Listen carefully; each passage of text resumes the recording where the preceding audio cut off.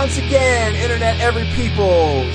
Welcome to Soxcast episode 85, brought to you by Thighs, the magical pre-pussy meat. I am your host, Polly. How's everybody doing out there in Internet land listening to this fine podcast? You know, it's weird. I started the podcast the way that I've been starting Let's Play videos all week. And I did it without thinking. Nice. It was very good. Nice. So everybody out there in Internet land feeling good, getting cozy. We're kind of winding down. We're winding down. This is going to be the last normal-ish Soxcast until Game of the Year stuff starts up December. We're recording that mid-December, and then those are going to go up the week of December 24th. So all of that fun stuff. So yeah, this is going to be the last sit around and bullshit episode of the year, and I'm sure we're going to go out on a positive note, right? We're all putting on our big smiles. Of course we're happy. We're putting on our big smiles. Everything's going great. Could not be happier. To my immediate virtual right, his new album is dropping December 7th. It's Rhett. Hi. Hey, how's it going? Oh, I love that intro you used. You do? Yeah, that phrase. Oh, why's that? Cracks me right up. No, I'm not going to repeat it. Why? Everyone will just have to rewind a minute. Why? What happened? You said the thigh thing. Oh, the thigh thing. Okay. Yeah. Yeah, like that's our sponsor. Thighs. It's just thighs, you know. I can't get somebody needs to get on Twitter and make sure that I can get a Moon Pies sponsorship for this podcast. If they only knew how much I love Moon Pies, you know what? Well, they can't lose their best customer though. No, they can't. Yeah, you're putting them through college. So you've been hard at work on this album all summer, Rhett. And now that you're about ready, you're getting ready for the rollout. And like the weird thing is that I've not heard any singles up until this point. So I have to wonder, how are you promoting this one this time around? I thought that I wouldn't actually. You're kind of fucking it up right now. You're just going the weird it's no promo hit. Kind of thing, huh? Yeah, it's just going to be like Radiohead, hey, we have a new album out. Here's a new album, pay what you want kind of deal. No, yeah. Instead of pay what you want, though, it's pay me $1 million. Oh, yeah. You're kind of going that Wu-Tang route where you've got an album, and there's only one copy. But I'll sell as many copies as they want. You'll sell as many copies as... They cost $1 million each. Rhett's out there waiting for all 12 Martin Shkreli's to line up. Come on. Oh my God, there's 12 of him now? Probably. I mean, there's That feels conservative. It's there are that few people that... Oh, I thought you were talking about clones. Jesus. It's like rich douchebags, they're like a dime a dozen. It feels weird saying a dime a dozen when you're talking about rich people, though. That's that's weird phrasing to use for that, isn't it? Yeah. To my immediate virtual left, he is the angel with the scabbed wings. It's John Thayer.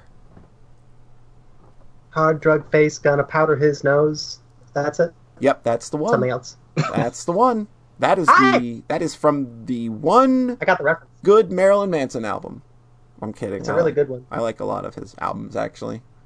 I listened to Mechanical Animals for the first time recently and had a good time. That's a pretty good record. Yeah. Little repetitive, but you got to consider that Mechanical Animals was kind of maybe spearheaded a little more by Trent than it was Brian Warner, so... How you feeling, John Thayer? Yeah, I'm pretty good. I've got tea. I played a game for 10 hours in the last 24 hours. So my wow. eyes Nice. It's going to fall out of my head. Trying to not look at the screen too much. Aside from that, feeling pretty good. Doing good. Are the two of you ready for the end of the year? Because you know what's coming up. It's getting to be that time. Beautiful list. Just A+, S tier. I think we all have our great. list basically done already. Yeah, I think for once we're all actually kind of just settled in. The only thing that's kind of bouncing back and forth for me now is my number 2 and number 1. Mm-hmm. But if you want to get in on the Game of the Year festivities and have your list read right here on the podcast by all three of us, because we're very great public speakers. We've proven this in many years that we've been doing this. If you want to get in on the action, first thing you got to do, get yourself a list of 3 games. Doesn't even matter when they were released. If you played it for the first time this year, fair game. Always a good deal, because I think maybe there's like one game on my list that was released this year. I've got quite a few, actually. So yeah, get you your top 3 games. Get them in the order that you want them, all nice and neat, lined up in a row like ducks, like the duck that we have in our chat tonight. Get them all lined up, and then you want to take and you want to write you a few sentences. 2 to 3 sentences. 2 to 3 sentences about each Semicolon game. use is unlimited. No. No. Fuck no. So write yourself 2 to 3 sentences about each game. Why is on your list? And then you send that off to podcast@socksmakepeoplesexy.net. Rhett, where are they sending it? To me. I fucked that up. Yeah. Okay. You fucked that up. Podcast at socksmakepeoplesexy.net. Feels good, doesn't it? I was looking at the ones we've gotten. I've gotten one from Poncho Smith, which was short. I think he's done some of the longer ones in past. Do you remember that screed that he wrote for Undertale? Aw. Man, I tried reading. So behind the scenes stuff, nobody wanted to read that thing because it was way too long. So I tried doing a solo read of it, and it took 7 minutes 42 seconds. Yeah. So and then it was at that point that I decided we're gonna paraphrase that shit. Oh, that's A lot. Yeah, A minute would be too much. So yeah, again, get your list together. Any 3 games you played for the first time this year, doesn't matter when they came out. Write you a few sentences about each one and send it off to podcast@socksmakepeoplesexy.net. John Thayer, where are they sending it? Podcast at socksmakepeoplesexy.net. Wow, Rhett, you see that? See that? That's what a competent co-host does. They follow up a bit. I never claimed to be a competent podcaster or co-host. Have we ever laid any claim to the quality of our show publicly that anybody can find? I hope that I have never said anywhere that, man, I host a good podcast, because, oh Lord, I was telling a big one. I host a podcast. Podcast, not a good podcast. It's just a podcast. About video games. The only one. It is largely about video games and is basically the only one of its kind. Yeah. So, Rhett! Oh boy. Why don't you get us started here on our last episode of the year? We got to start with the showstopper, I think. Let's go, Rhett. Hit us up! Okay. I played The Tetris Effect. Uh-oh. Ooh. In VR. Can I make a prediction? Oh. Can I make a prediction? Yeah. It's a lot. It's a lot. It's the VR is weird because the image quality does take a pretty big hit because that game is extremely pretty, and it's also weird being like having your face just smashed up against a Tetris board. But like, it's kind of cool because you get so focused on the board itself, and then you're looking around and like you're just like, what is going on around me? Like nonsense of like flying through the sky while dolphins jump through the water, and like then you're on a mountain and there's an aurora, and like that game's wild. Sounds like the best drugs.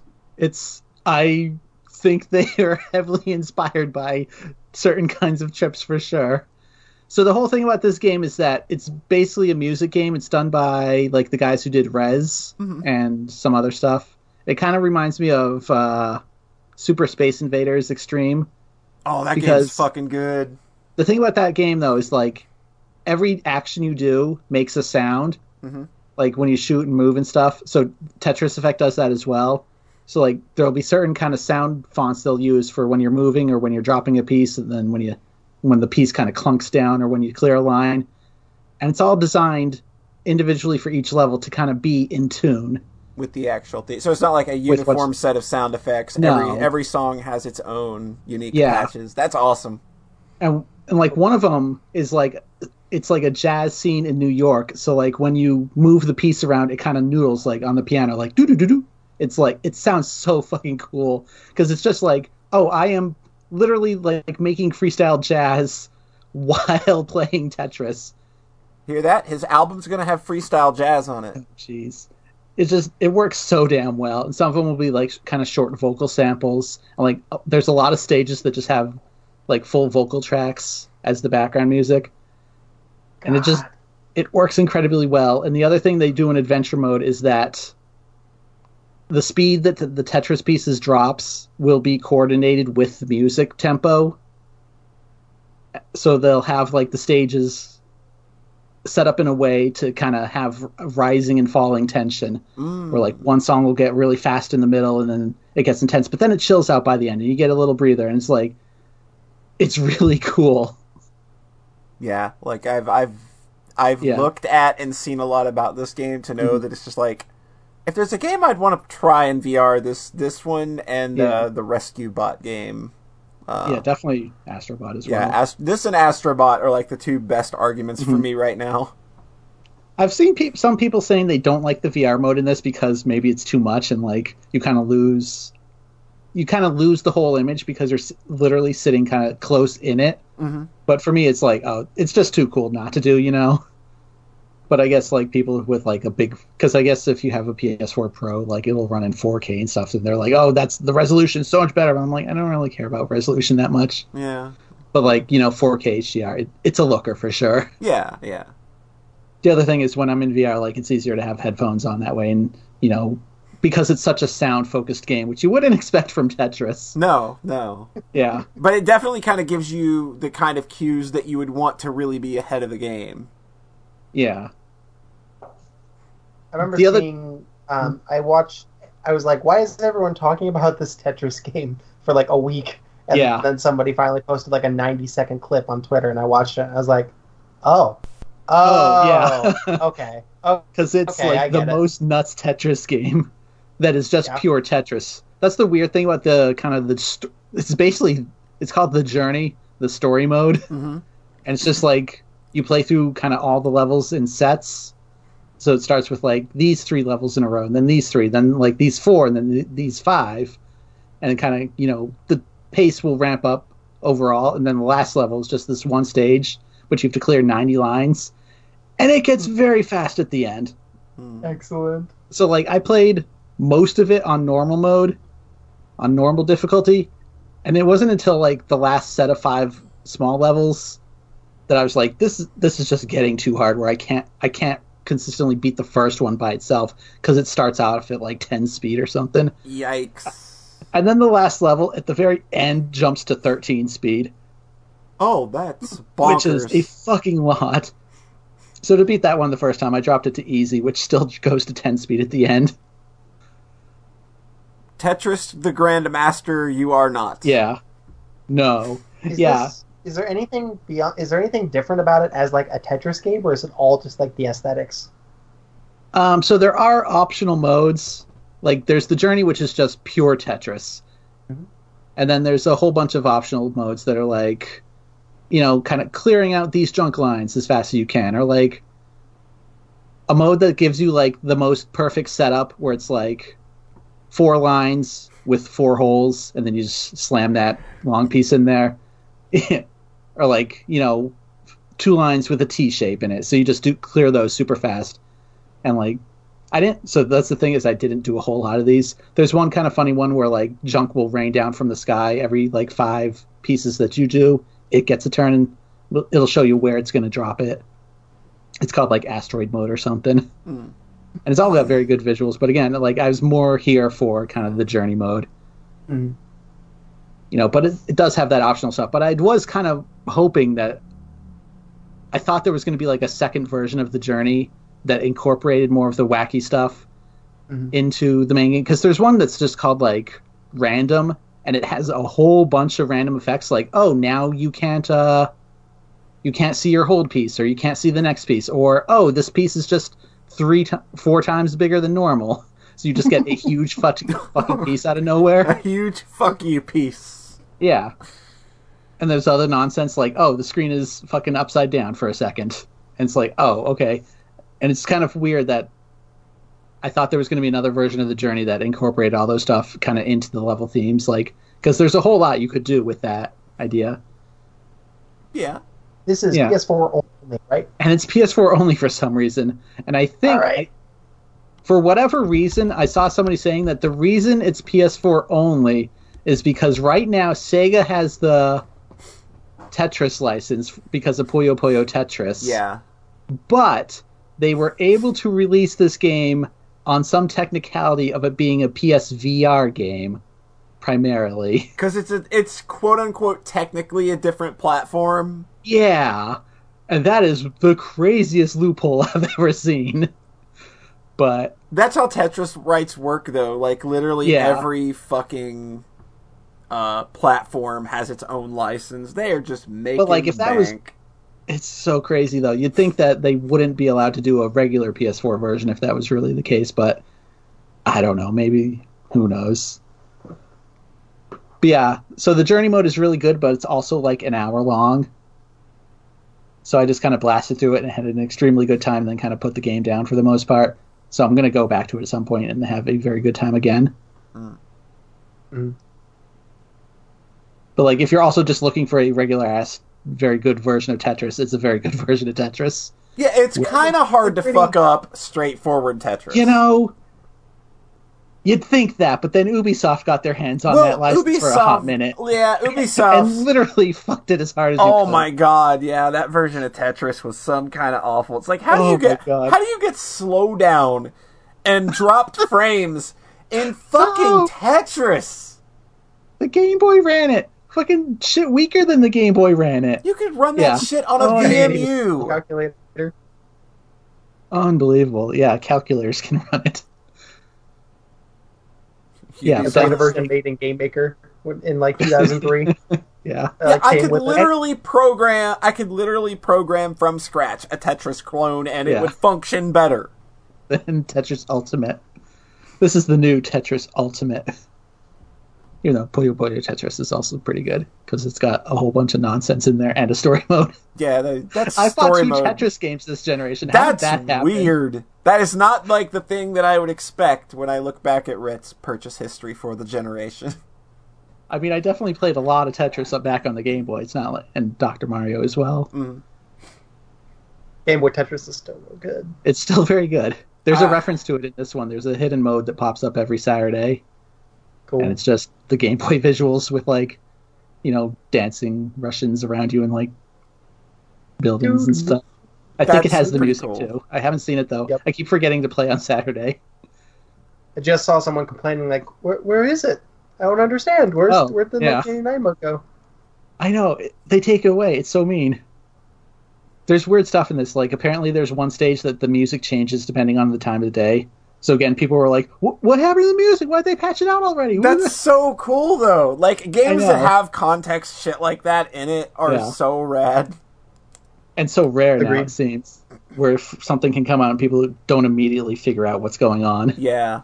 Yeah, just data mine everything. Ruin everything.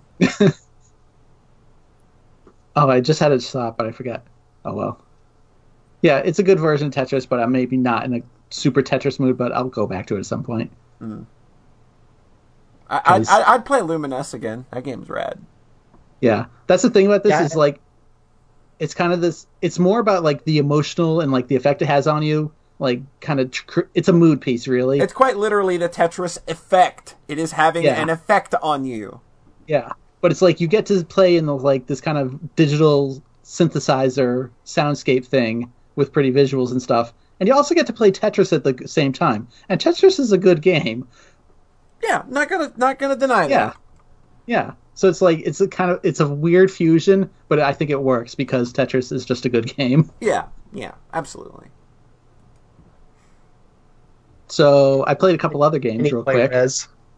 Yeah. I need to finish Resident VR. I'm so lazy.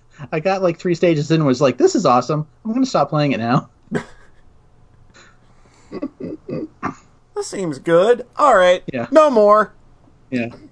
I played like 30 seconds of Area X, which is the one they made exclusively for VR. Mm-hmm. I was like, oh my god, this seems like the most lot. And had to stop. The most lot. This is the most it's a lot. It's more than a lot. It's the most a lot. Excellent. Anyways, I played a couple other small games. Sure. So, John, you're going to like this. Yeah. I finally fucking played Caro Blaster. Oh, wow. Oh! I got it on Switch, finally. Oh, you got the Switch version? Yeah, I'm like, oh, I'll take it on the go and just pick at it at work on lunch break and stuff. Makes sense. Yeah. That's nice. I played that earlier this year. Yeah. So I just finished normal mode, and the last level is very hard. Yeah, it is. Yes. Yeah, that game really picks up at the end. Yeah. Mm-hmm. So I'm at the very start of hard, so I'll get to that this week and have a good time. Yeah, it's a good cute little game. It didn't stick with me though. No, I get that. It's a little underwhelming as the follow-up to Cave Story. Yeah. For me, it's just like this, just as like a cute, mostly gentle platformer where the language is really clear and it has a nice feel and feels good. The aesthetic's nice, the music's nice. It's one of those things where I'm just like, I think it might be like how a lot of other people feel playing Kirby games. I'm just like, yeah. Yeah, there's just like an effortlessness to it that it's just kind of easy and comfy to sit down and play. And a floatiness. Yeah, definitely it's a little floaty. Yeah. I kind of don't like how the jetpack feels at all. Because it does that Metroid 1 thing of if you're jumping straight up, you get a different jump than at a diagonal. Yeah. So that's a little weird. Yeah, usually difficult to grasp that. Yeah. It's just a little finicky at times, but it's a good game. Yeah, it's good. And those final few power-ups are just nuts for the guns. Yes. Just I'm just going to carpet fire everything with the spread gun. Yeah. Like the ninja stars just bouncing everywhere. Yeah. And the lasers just like, yeah, if I hit you with this, you're just gone. Yeah, it like works up to that in a way that feels really good when you finally get it too. So. Yeah. Mm. I like the progressions with the guns. Mm-hmm. Plus, you hold on to those upgrades and money when you die. So, if you're dying a lot, you get stronger. I did play stage 5, not stage 5, but the last level. Needed a little bit more money to squeeze through that final boss there. Yeah, I did the same. I'm going into it with like level 3 and 3 for the 2 main guns. So I'm like, need a little bit more. Yeah. I was going to be like, man, is that pre-final boss going to respawn? And then didn't. And I was like, oh, okay. This isn't so bad. It is hard to beat on a phone. I had to take a couple times for me to get there. Yeah, I kept thinking, like, early on you're like, yeah, this is a super basic game. And then by the end it's like, how the fuck would you play this on a phone with fake touch buttons? I did it. I managed it. It's a little tricky for It's like how, like, those cave shmups are on phones with like, the on-screen pads. And I was just like, how do you... No! I can't imagine that. Those have so many bullets. They have so many bullets. I played several hours of Death Smiles on my phone. How good were you supposed at to navigate through this? You don't use the D-pad. That's just garbage. You just trace it. You just touch the screen and then you move it around like a mouse cursor. They map exactly to where you're moving. So it's Project N3-1. Yeah, except that you can touch anywhere on the screen, and then the avatar will follow your bullets, so you don't have to be. It won't be under your finger necessarily. Yeah, that's how most shmups on phones work. It feels pretty. It feels all right. Man, the last mobile game that I bought was on my Razr 2. I bought Contra 4 on Razr 2, dog. Wait, that game's Contra 4 was on Razr phones. What? God damn it!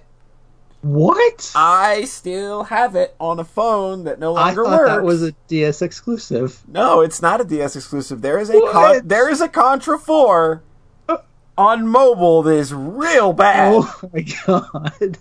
That's not the last mobile game I bought. The last mobile game I bought was Monument Valley, but and that was nice. And that's a good game. Did you finish it? Yeah, I finished Monument Valley. Yeah, I got like pretty far and kind of didn't feel like going any further. Like an hour and a half. I'm probably like an hour and 15 in. Yeah, but like you are literally at the end. I should probably finish it sometime. Yeah, finish it. It's really nice. I never got the second one though, because I kind of felt like it looks kind of like you're doing the same thing again, and I liked it, but not enough to do it again. They also made an expansion pack, which was also kind of the same thing. So I think the first one's fine. I think the second one's nice, but if you play the first one and the expansion pack and the second one, then it's too much. The Duck in chat asks where the N-Gage people are at. Well, John wants to make an N-Gage game, so... I did get a phone when I was in, like, 7th grade, like, just a pre-smartphone phone, and I did, like, sample, like, at least 2 dozen, like, different games. I was, like... That's always been... If I have a toy in my hand that can play video games, I want to see what it has to offer. Which is why I got Witchspring 1 and started playing that a bunch. I'm gonna get the whole series. So I played one more game real quick. Okay, what's your one more game real quick? I played Bleed 2. Oh, that game's good. So I've had this game on Steam for like a year because somebody got it for me for Christmas, and I forget who. I'm very sorry. Ooh. And this was always like my smash the glass, I need something good right now game. Mm-hmm. Like it was just something I felt comfortable having on the back burner. Yeah. I'd just look at it and be like, I'm going to play that sometime. It's going to be really good. Mm-hmm. And then I was browsing games on the Switch and I saw Bleed 2 on there on sale. Oh. And I was like, fuck it, I'll have it on here too. So my first playthrough was on the Switch with controls and analog sticks. And I didn't have that great of a time. Yeah, I didn't play that game on the gamepad. So then I went home and played it on the PC immediately after having played the Switch version and had a much better time. I was like, oh, okay, this game is good, but you really kind of need that mouse control. Yeah, you need the mouse control. Just even the keyboard jumping and stuff feels way better. Yeah. I just feel like you have more immediate, access to everything. Yeah. Because the thing with it on a gamepad is that when you start shooting, she swings the sword. Mm-hmm. So on a mouse, it's very easy to just hammer the left mouse button to keep swinging that sword. On controller, you can do it that way, but since you're using the right analog stick, you don't want to be moving it left and right or whatever. Yeah. So they have a dedicated sword button, so it means there's more controls to worry about on the controller. Yeah. It just feels a lot more elegant on keyboard and mouse and stuff. Yeah, it's not the kind of game... It's like a Noi 2 Love 2 Devolution, where I don't think that game would feel good on a gamepad at all. Yeah, I don't think they ever tried with that one, though. I was just always kind of surprised to see Bleed on consoles, but I'm like, I'll give it a shot, and it's like, oh... I mean, it is a control setup that a lot of, platformers and stuff use when they're... because I remember, what was that one game on Xbox 360 that I played that was written by the bigot, Orson Scott Card or whatever. Yeah. Shadow Complex? Shadow Complex. Yeah, that game uses the right stick to do all your aiming, and you have a devoted shoot button. And it's it works if your game is slow-paced like that, but... Binding of Isaac uses right analog stick, doesn't it? Yeah. But, Bleed, that's it's not a so game... fast. It is, a treasure game in the surest sense. Yeah. Because the whole thing in that game is that you have a slowdown button because it is so damn fast. There are some attacks that come at you so fast you basically can't react without be in slow time mode. Yeah, I like how they kind of make the sword a default weapon this time, so you have parryable attacks and the slowdown. Yeah. I feel like the slowdown isn't as emphasized in the level design as much as it was in the original. Which that's kind of good because I kind of felt that it gave that game a real stoppy-starty feel. True. So having it sped up just a little bit and making the slowdown a little more situational, I'm going to put that on my list of games to want to check out soon. Yeah, that game's cool. But I would recommend the PC version. Yeah, and play the first one if you haven't, because Bleed is really cool. Yeah. They referenced... So the other thing about Bleed 2... is that they've referenced the first game a lot by the bosses. Mm-hmm.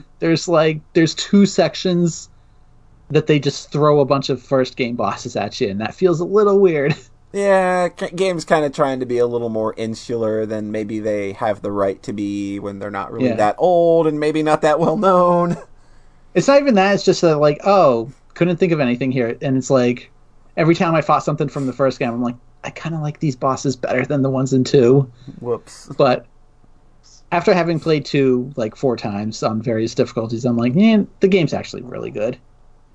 I kind of meant to go check out the first one again just to see how my memory of that held up, but I didn't get around to it.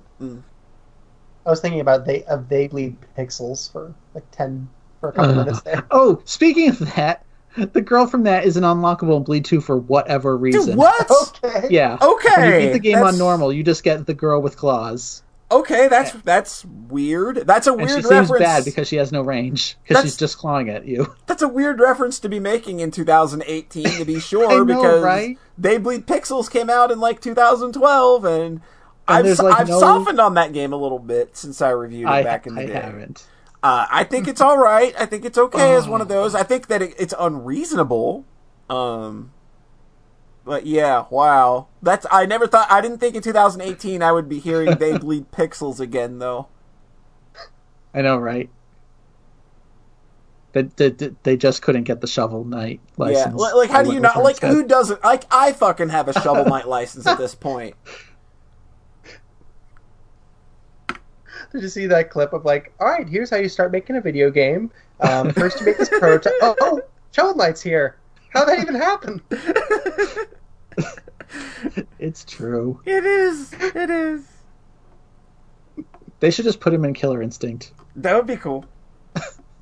Right there with the Battletoads. Why not, right? Yeah. Oh, right, the Battletoads are in Shovel Knight too. In the Xbox version. Oh yeah, in the Xbox One version they totally are. Forgot about that. Okay. Who wants to go next? I'll go next. Okay, cool.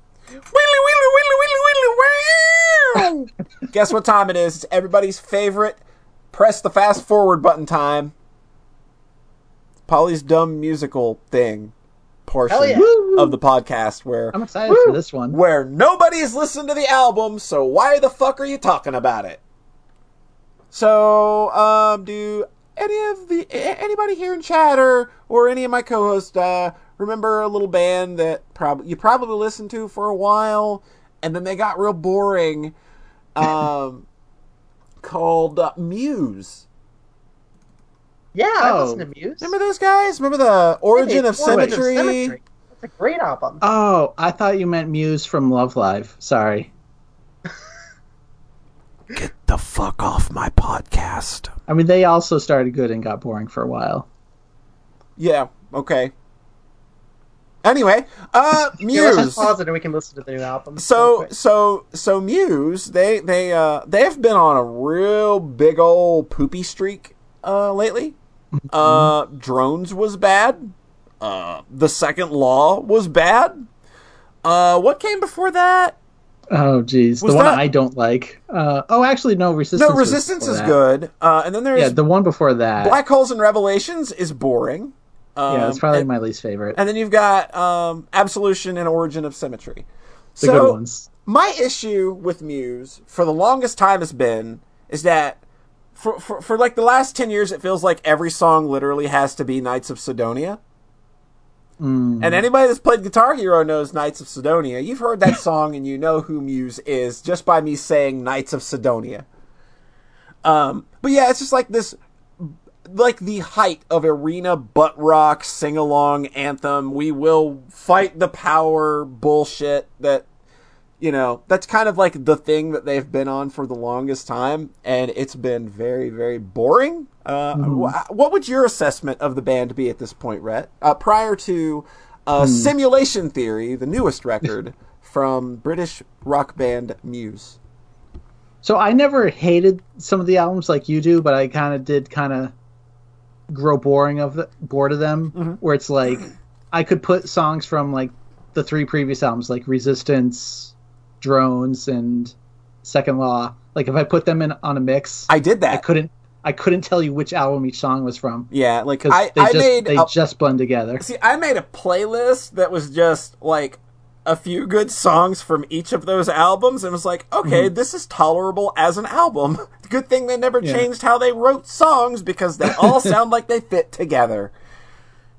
The other thing I forgot was like how all those albums end with ridiculously self-indulgent tracks. Oh my god, like the fucking Exogenesis was like Drones. Oh god, like that, like fucking the Second Law and Drones were literally the Matthew Bellamy show featuring 2 other British guys.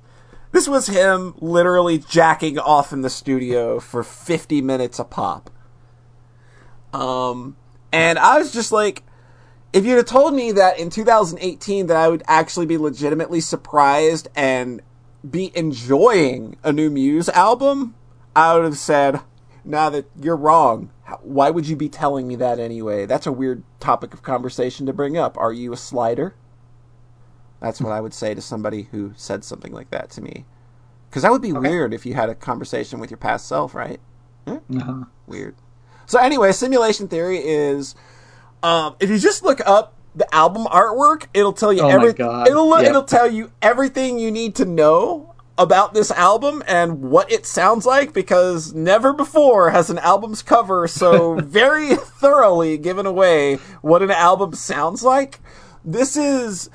Apparently this is a trend that I didn't know existed with some bands they're like adopting this 80s synthwave stuff into their material, and apparently this is like a trend that I didn't know existed, which is weird. So for me, since I don't listen to garbage bands, I guess, since I'm not hearing it. Do you listen to garbage though? I do listen to garbage. Their last album was really good. Yeah. Anyways. So Simulation Theory is that. It's just very neon, 80s influenced, just very synth heavy, kind of collection of songs that it takes a step back from sort of the overly self-indulgent stuff. This is an album that's not afraid to be very simple in a lot of places. It's fun. Yes, this is a band that actually sounds like they're having fun making this music. And, like, when I first turned this on, I was like, what the fuck am I listening to? And it's just like, with every preceding track, I'm just sitting there, my mouth becoming more and more agape. What? And then you get the propaganda, and it's like, oh, you've just gone out of your fucking minds, haven't you?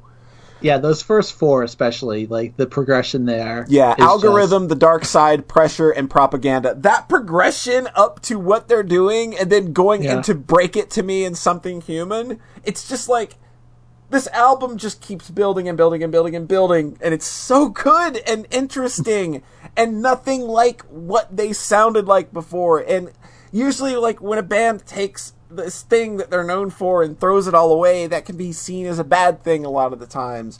And even if they are biting a trend on this album, which again, that's not my worldview because I don't listen to bands that have done that apparently. Like, to me this just sounds like a revitalized band doing something that sounds like they're legitimately enjoying it. Whereas, and I had read some interviews where they've stated that, like, the creation of this album, the way it sounds, a lot of the subject matter is a direct response to the previous album and its touring cycle, which apparently was just misery, like the most miserable they'd ever been as a band. So they went into the studio and just made a really fun record. It's still got a lot of that eye-rolly shit that that Matthew Bellamy does, where he's kind of like a bad lyricist. He's very cringy. He'll make your eyes roll, but it's the passion behind it. Like, and the dude's still got a set of pipes that aren't like anyone else. So it's just like all of this shit sounds real good together. And like, I look at this album and it's just like the only song I heard prior to knowing that this album was a thing was like last May, weirdly enough. It's an incredibly long development cycle. They released what was it? They released Dig Down, which is like this gospel-y kind of church hymn kind of sing-along song. And I was just like, I heard it at the time and was just like, well, I know what I'm not fucking with next year. And then, like, but within the context of the album, I think that song really works. And there's a really, really baller version of it on the special edition that you can replace if you don't like the original. There's like a super gospeled up version of it that sounds even better. But yeah, I just like, this is an album that kind of like, I think may have catapulted itself onto my album of the year list just because like, I like fun records. I like albums where you feel somebody's genuinely having a lot of fun doing what they're doing. The music is just good. It's catchy. It hits in all the right ways. Like there's another album this year that it was by a band called Ice Nine Kills called I think it's The Silver Scream. It's an album whose concept is all about horror movies. And all of the songs are written about a horror movie. And, like, it's a really fun concept, and they have a lot of fun with those songs. And I kind of put this in that same category of just, like, this is really fun, and I'm having a great time. And, like, I'm so open to music like that when so much music is real depressing these days. Mm. So, Rhett, sounds really nice. So, Rhett, what are your thoughts? Plus, most of the tracks are under 4 minutes long. Yeah, like it's a very short album. Yeah, it's like a 42-minute album or something. Yeah. It's a very easy listen. Like pop that on at work sometime. I think you'll have a good time. You'll like what you hear. Rhett, what are your thoughts on Simulation Theory? I really like it. Like that's pretty much it. I think I was a little thrown at the start because. So you didn't talk about the music videos besides the first one. I haven't had a chance to watch them yet. Yeah. So, like, not only do they release, like, 7 music videos for this, but they all kind of go in an order and connect to each other. Mm. And then the track list for the album is completely different. Mm. Like, I think even, like, tracks 6 and 7 are, like, they're opposite in the music video version where, like, God, what is it? Thought Contagion goes into the song before it on the album. Yeah, Something Human. Yeah, okay, I see what you're saying. Yeah.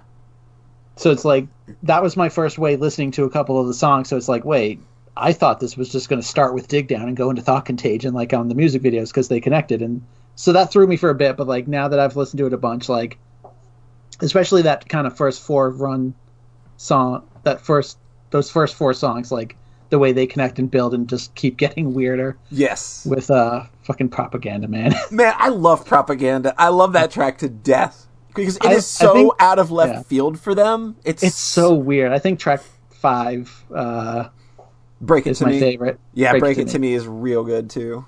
Yeah. And then it kind of chills out with... I just think of it as the driving song, because that's what the video is. Something Human. Something Human. Something Human is probably my least favorite, but I love that... I love how damn cheesy it is. Yes. The robot voice saying human. Like, it's so stupid that you can't help but love it. Yeah. It's like that's the kind of, like, fun stuff you come to Muse for, I think. It's just, it's overblown, and it's very... But it's just having a lot of fun with itself. I think the only song that I think is really weak is Get Up and Fight. And that's just because it's that same arena butt rock song that they've been releasing. So exactly what you were just saying. Yeah. Like, you could put that on the Resistance and be as like the final track and be like, yep, get up and fight. We gotta get up and fight. Like, it's the most generic.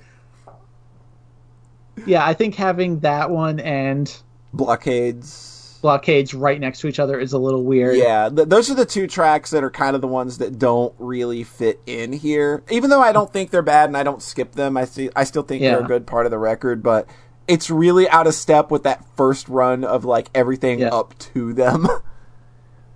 Yeah. And I do agree that Dig Down works where it is. Yeah. Like, as a song and on the album. Yeah, and I think The Void, like, I've seen a lot of people say The Void is a really weak closer, but I really like it. I'm kind of neutral on it. I was like, it's kind of a slightly weak closer, but also it's not a 12-minute jerk-off session. So I'm kind of okay with it just being a little underwhelming instead of trying to be so big and indulgent. Yeah, you don't get your 12-minute jerk-off session until next year when Dream Theater releases their next album. Fuck. Can't wait. Yeah. But yeah, that's a real good record. If you want some real good chill synth music with some really good production, real good instrumentation, and it's really fun, and you want some songs to get stuck in your head, look no further than Muse's Simulation Theory. I very literally got a song called Thought Contagion stuck in my head for a day. Yeah, and that makes so much fucking sense. It's a song about being an earworm. Yeah, it literally is. It's literally, I mean, it's a song about somebody's toxicity affecting other people, but the funny thing, it's funny that it's also a real fucking catchy song. Yeah. But yeah, that's a really great record. And that's the end of Polly's boring music time thing. John Thayer. Yeah? What you been doing, Johnny? Johnny? What you been doing, huh? What you been up to, Johnny? What you doing over here, Johnny, huh? What you doing? Oh, no, never mind. I had to ruin it for you. Just ruin everything, Rhett. Why do you do this to me? Well, I played a mouse and keyboard 2D platformer. Oh, hey! Left an analog stick and right analog stick on the gamepad version. Hey, those are all the rage these days. I know, right? I played a game called Overwhelm. Okay, this is a game that I want to hear you talk about because I'm very interested in it. Okay, good, because I think that I can contextualize things nicely. It is a game where you go down into a cave, and your goal is to beat 5 bosses.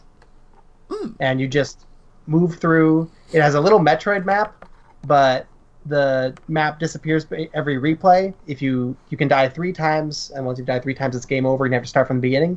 It is not a roguelike. The stages are completely static. It's just it's an old game. It's got a life system. It has 3 lives, and then you're dead. Your lives refresh every time you kill a boss, actually.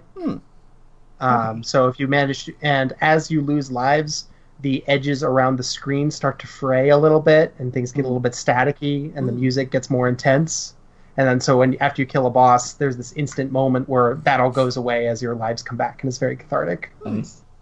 I have to admit, it's kind of funny, the idea of the game being static and just having 3 lives and sending you back to the start.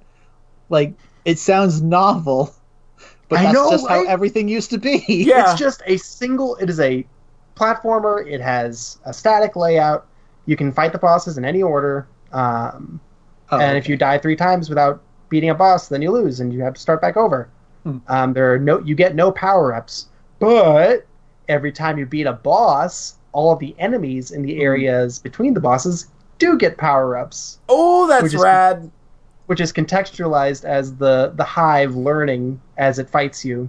So you beat a boss, and then all the enemies and the bosses get a little bit tougher. You can fight the bosses in any order. Once you've beaten a boss, you can start the game right at a boss, right before a boss arena, so you can jump in and it's kind of a neat way of not softening the game, because you still have to beat all 5 in one go, but it lets you practice the bosses. You can just jump in, fight this one boss a bunch. You get an ammo disadvantage if you start at the boss instead of at the start of the area, basically. So it's a nice little way of making it so you can try each boss in turn and learn their patterns, while also without compromising the intent there, I think. Yeah. I think it feels really good with the gamepad. I think there was just an update right before I started playing it that specifically was to make gamepad support better. It's left stick to move, right stick to aim your gun, and then you have the shoulder buttons for jump, shoot, and tackle or dash. It's just sort of if you're jumping, it does a little uppercut, and if you're on the ground, it does a little dash. It's very nice. And it feels good. The shooting feels good. The tackling feels good. It's a really slick, simple, stripped down movement set that works for what it's doing. And the aesthetics, it's mostly red and black. A little bit like Downwell, but way more intense. Yeah, it looks like whereas Downwell does have certain patches of color here and there to kind of help differentiate or add detail. This is much more severe. Is the word severe is a good word. Yeah. When I played it, I was like, "Oh, this is someone made like a version of the kind of game I made in 2013, and then but punched up times a million." Yeah. And I was really jealous for a little bit. Like, oh, man! Even with the enemies get stronger as you progress, and you don't. So reversing the typical power fantasy type thing. Yeah, that's really cool. Yeah, so I think this game is conceptually perfect. I think I had a stronger turnaround on it than I think I ever have, or in recent memory. Oh yeah. In that I went from like, oh, this is my game of the year. This is perfect. This is me. This is everything I've ever wanted. To being like, well, let's wait a second. Let's pull back for a second. I mean, you literally made this game before, basically. Yes. Yeah. Basically. Yeah. Go play Fugitive. Because, it's a really good game. Yeah. It is. But then the more I played, I sank a good 3 or 4 hours into it, basically. Mm-hmm. I think a successful run would be about 20 minutes. It's punchy. It's good. I only ever beat 3 bosses. I have not finished it. You've not finished it? Oh, wow. It's very hard. Yeah, I was going to ask, is this like a Masocore platformer, or is it just kind of based on something like maybe like a Mega Man Zero, where you've just got to know that fucking moveset and be good with it? You really have to know the moveset, and you have to... the enemy layouts are not static, like they will shift a bit, but there's no resources to collect or anything, so it's just... there's a stash of 30 or 40 bullets before every boss, and that's the only resource you're collecting. So you can run out of bullets. So enemies get power-ups. There will be... The most common enemy gets a power-up. Some of them are more impactful than others, but like beating one boss gives the most common enemy the ability to climb on walls. And then it climbs up on walls and then jumps at you. And then in one hit, you're dead, obviously. Also, if you pause the game, then it shows enemies that aren't there. That is something, when you mentioned that, I thought that was fucking real clever. Yep.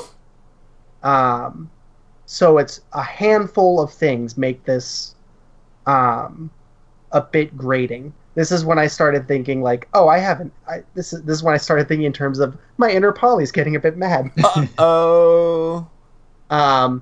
After, I think, one power-up, I think enemies start randomly taking more than one hit to kill with the gun. Oh. And there's really no language like communicating. I played it for like 2 hours, not being sure if I was just missing or if they were just taking extra hits. And then I like conferred with multiple people, and they're like, no, they start taking extra hits. And so you're moving forward, you're moving quick, and because you're fast in this game, and you shoot an enemy, and then you walk right into it because it's not dead.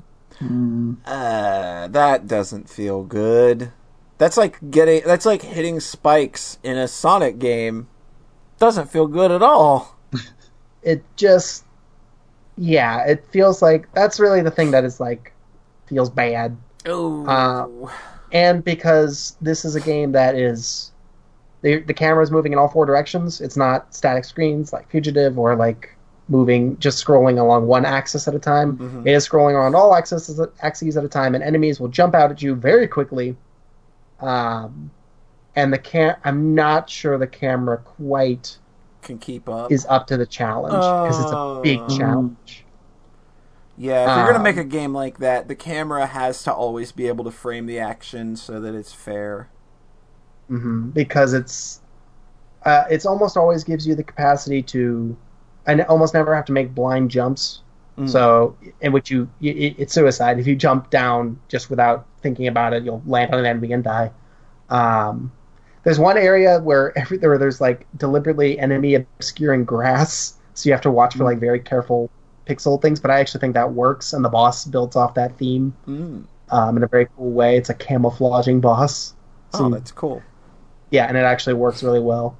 And this game is so stripped down that that's really all it took for it to be like, well, okay, maybe not the best game of all time. Yeah. In my head, it was just like, this camera isn't quite there, and this crucial interaction of shooting the enemies can't be trusted.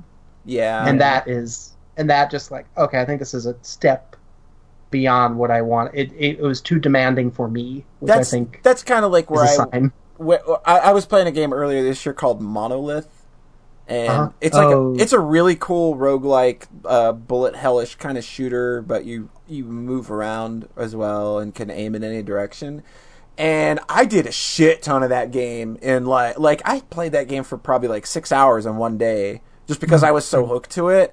And then you like to do the rest, or to see the rest of the game, it's like, okay, do hard mode now, and it's just like, okay, this is a bit much, video game. I don't really feel like I'm equipped to handle what you want me to do now. And he kind of hit that road bump in a game that you're really enjoying, and it kind of feels bad. Yeah, I'm just like, like the story of it is perfect to me. I love it. But then after, I got to the point where I killed 3 bosses and the enemies have 3 sets of power-ups, and I was like, I'm shooting enemies and then they don't die, and then I get hit by and then something jumps off the wall, or one of the speeding, now super fast flying enemies flies at me, and then I'm like, well, I don't really feel equipped to deal with this now. This is... And not in the game, that's the whole nature of the game. It's called Overwhelm. Yeah, it's literally to overwhelm you. I do wonder if the developer's like expecting people to beat it, or if it's like he doesn't care if like 1% of people actually beat it. Yeah, that's kind of what I'm wondering. Like, I'm appreciating the artistic effect of it and the deliberateness of it. Mm-hmm. I don't... And again, I think this is me talking, and I'm very happy to make excuses for things being kind of bullshitty if it works for the story. Mm-hmm. I feel like this would have benefited from just a bit more restraint there, considering the challenges of the camera and whatnot. You can simplify it by... There's a reaction speed slider, and I have it just set to the default, and you can lower it to be like, no, I need more time. So that might help interesting. A bit. I haven't tried that out. So that's kind of was my experience. The bosses are very good. Yeah. It's an aesthetic experience, and I feel like if you could play it for 2 or 3 hours and not beat it, and it's still kind of worth it. It would still kind of leave an impression, like that you've played something good, even if maybe it's not going to stick with you. Yeah, I don't think I necessarily... Like, I haven't beaten Spelunky, but I know Spelunky's great. Yeah, Spelunky's made to be beaten, though. Come on. That's a good point, yeah. I've beaten Spelunky, so I know that it can be beaten. I think I have like 10 or 12 hours in Spelunky. And the learning curve of Spelunky is fucking insane. I'll give you that. There's only one rule of Spelunky, and it's ABC: always be carrying. I think I would beat Overwhelm in much less time than it would take for me to have beat. Probably. Yeah, it took me... There's a lot less variables. There's a lot less to learn, but... Yeah, I think my first Spelunky win came at like 20 hours, maybe? Ooh. It took a while. Yeah. Yeah, but you're not talking about really beating it. Yeah, exactly. That game goes... So, conceptually... Dude, I've been to hell multiple times. Fuck that shit. Okay. Oh my god, it's every time I get to hell, it's just a disaster. You spend half an hour to get there and then just die immediately. Yes, that is exactly what happened my first time. I got there. There are spikes in hell that are not very clear that they are spikes. They're not very well defined, but we got Spelunky 2 coming next year. Oh, I hope that's good, but I don't like the art at all. Yeah, not a fan. Yeah. So that's the thing where like all the good platformers now are fucking... All the good action platforms now are fucking roguelikes, so Downwell, Spelunky. So it was really nice to play this and be like, yes! It's not a roguelike! It's just a platformer! It's incredibly novel. With permadeath! This is great! Yeah, I'm kind of like, I'm at that point to where I want to play like Dead Cells, but at the same time I'm just like, but it's a roguelike. Yeah. And like, I like roguelikes, don't get me wrong, but I've had too many. And Dead Cells looks really fucking cool. Yeah, it's sort of like Metroidvanias. It's like... You just played the one. You know the one. Yeah. Yeah. Super Metroid. Basically. Okay, the 2. Symphony of the Night. Boo. Even I can't say that. I almost barfed. I don't like Symphony of the Night. Actually, that was a weird thing to come to terms with recently. Like I said, because we talked about it last week a bit, where I was delving a bit into the Castlevania games, and I just realized, like, man, I do not like Symphony of the Night at all. It's so easy and crappy. But do you like any of the... I don't like them at all. Any of them? What about the one with Shinoa? What's her name? Oh, Order of Ecclesia, I think, still holds up. Because that one kind of tried to go back and have like actual difficult levels. It's very much a Shantae-ish kind of setup too, where it's just like there's individual stages and there's a lot of shit hidden throughout each one of them, and it's really fucking hard. That's cool.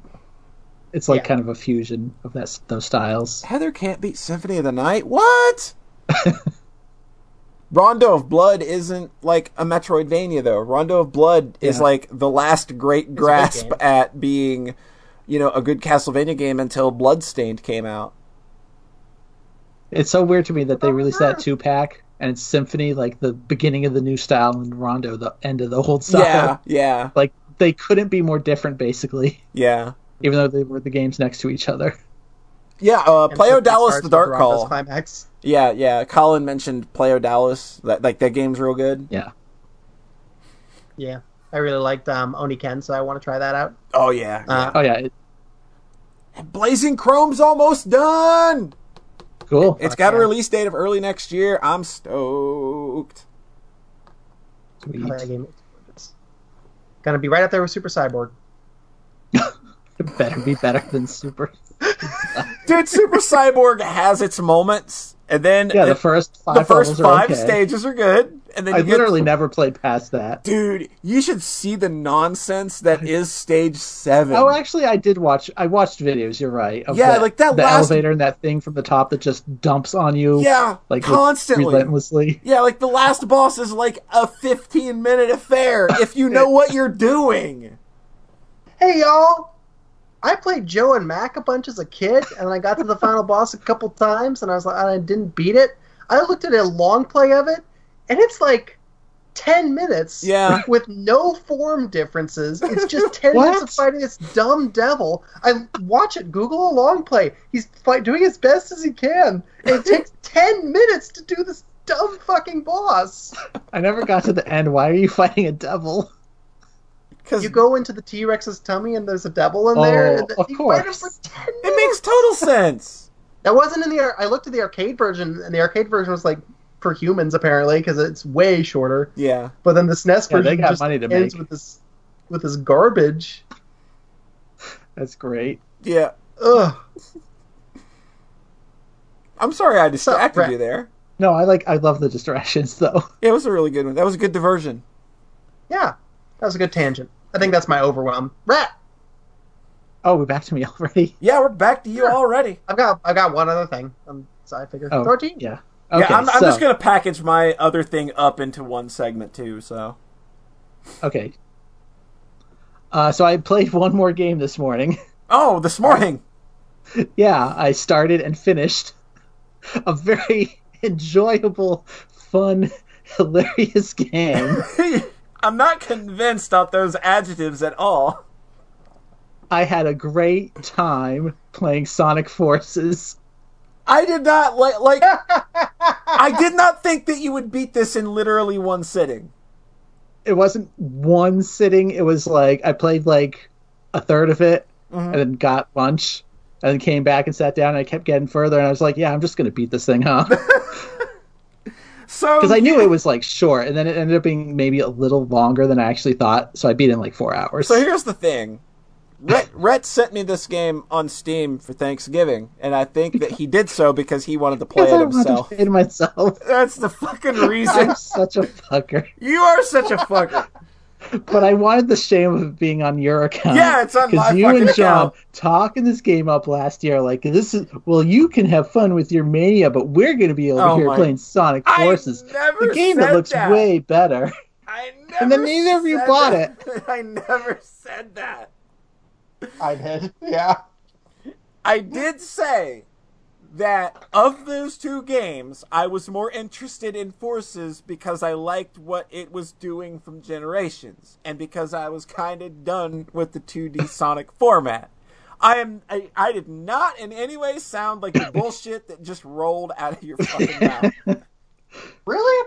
Because it kind of sounds like the same thing. Like, I'm not going to play Mania. I want to play something good. I'm going to play the Sonic game with a mature story for a mature person like me. It's a very mature story from what I hear. Oh my god. Okay. So this game, I love it because it is firing 10 out of 10 at all times, and occasionally 11 out of 10 in stupidity. I'm on board. It's like the dumbest game I've ever played, but because they're playing it so straight, that's what makes it. That's what. So it's literally like that incredibly rare area of so bad it's good. They actually hit it. They hit it because the game doesn't actually play that poorly. Like, it's not glitchy. You know, you're not falling through floors. There are a few. It's basically the Generations engine. It's weird in that it's Generations, but it does feel a little worse. Like, they somehow did fuck it up a bit. Yeah, they did fuck up some of the momentum. I know that they did. Yeah. Especially 2D Sonic, or classic Sonic, feels way worse in this than he did in Generations, and I'm just like, how did you fuck that up? But like, even modern Sonic just feels a little stiffer than he did before. And I've played Generations a lot, like, it's stiffer but not like unplayable. Like, the game will do what you want it to do, and like the homing attacks don't fail and stuff. You like, I'm not gonna say I never kind of flew off into nowhere and died, but usually there was a reason, like, oh, I did something wrong here. Like, there's one attack that's just a drill fist, and it just fucking, you can charge that thing off and just go flying off into nowhere. Nice! But the story seems to be taking itself so seriously. Well, because Sonic fucking dies! So Sonic gets Spoilers! Sonic gets like the shit kicked out of him like 2 missions in, maybe 1 mission in. It's literally after the first mission. And then they're talking about how Sonic's been tortured for the last 6 months by Eggman because Eggman doesn't want to kill him right now. He wants Sonic to see him take over the world, then kill him. And they say there's some line about Tails losing it, but then when you finally meet him, he's just fine. He's perfectly normal. He's perfectly normal, but the funny thing is that Tails runs into classic Sonic. So, like, there's almost this aspect of, like, oh, he's just hallucinating classic Sonic. Oh, no! But that's just my dumb interpretation. Like, by the end, they all see classic Sonic, and he's clearly there. The other thing is that they use the Phantom Emerald from Mania in this a fucking ton. Oh, yeah, they tried to make that a real big deal in Mania, I remember. Yeah, so they're just... It's way more of a big deal here. It's the entire, like, crux of the story, the last half of the story, where they're talking about the Phantom Emerald. It's a virtual reality projector, and I'm like, is that what's happening in Mania? Is everything in Mania like old levels because this gem is projecting them? I'm so confused now. That's the explanation we pull out of our ass now. I guess, like, that's the only way the plot in Mania makes sense. Is that they're not actually in these places. It's just an illusion. Remember the map, Rhett? The map was a fan thing. Yeah. Oh. Oh, and the main villain is just Edge. Yeah, Edge. They made a super edgier version of Infinite. Yes. And in English, he's voiced by Liam O'Brien, who does War in the Darksiders games. Oh, wow. That's real good. It's very good. And it's just, like, the funny thing about this game, though, like, the game itself, it's the most pure of, like, all the modern games, I think. Define that. Like, Unleashed, you'd have the really fun modern Sonic section, and then have to play as the werewolf for a while. Mm-hmm. And then in Colors, you'd have the really fun first level, and then kind of have those side areas that weren't as fun. Just like these much shorter... Those much shorter, much weaker areas. Yeah. When in this game, you're kind of always doing the super fast nonsense, where, like, this game is just boost to win, basically, probably more than any of the others. But it's just fun, and it works with how dumb the story is, where it's like, you watch these absurd cutscenes where these talking animals are taking this way too seriously. They're talking about their resistance is being wiped out. We're down to 20% of our forces here. See, this is why I really dig Sonic 06, is because it's taking itself so damn literal. Yeah, I'm kind of excited for it to get back to that tone a little bit. Since Generation Colors were really like... They're very cartoony. Yeah, jokey. Yeah, exactly. But the thing about Sonic 06 is that it also plays fucking horribly. Oh, whereas this plays good enough where it's not a glitchy mess. It's just like, hey, you just hold boost for a while and you get to the end of the level. and it's watch colors go by you. It's very pretty too. Like, it's probably maybe not quite as good as Generations, but I also upgraded my PC, Whisper. There you go. And it's very nice looking. That seems like it would be so expensive to just have even like 3 or 4 hours of that level of play going by you all the time. One of the things, though, is that there's over 20 levels in this game, but they reuse environments like a lot. Okay. So like they get mileage out of those assets. Yeah, there's only actually like 7 areas, which is on the lower side, I think, for these games. Yeah. Okay. But what's super weird is that, and then 2 of them, one of them is Green Hill and one of them's Chemical Plant. Because of fucking course. And they get some mileage out of those too, where like Green Hill is like a desert now, and Chemical Plant, like they'll play up different colors and music each time you visit it. That's cool. But yeah, it does kind of have this feeling of like you're not going anywhere, because in the first 4 levels you see like 4 of the environments, and then you kind of keep going back to it. It's like, oh, another Green Hill zone, oh, another Chemical Plant visit. And then towards the end of the game, you know, they bring out kind of the end game levels and it changes it up a bit. And then the story just such nonsense. Is there anything in it as bad as Sonic Generations' final boss? No, I actually don't think so. That's like, good. The final boss I thought was the hardest part of the game, and I did die a couple times there, but I always knew why I died. And that's pretty important. Yeah. Because with Generations, nobody fucking knows how that works. I don't know why I died or got hit on that boss. Whereas this one, I go, oh yeah, the laser hit me, duh.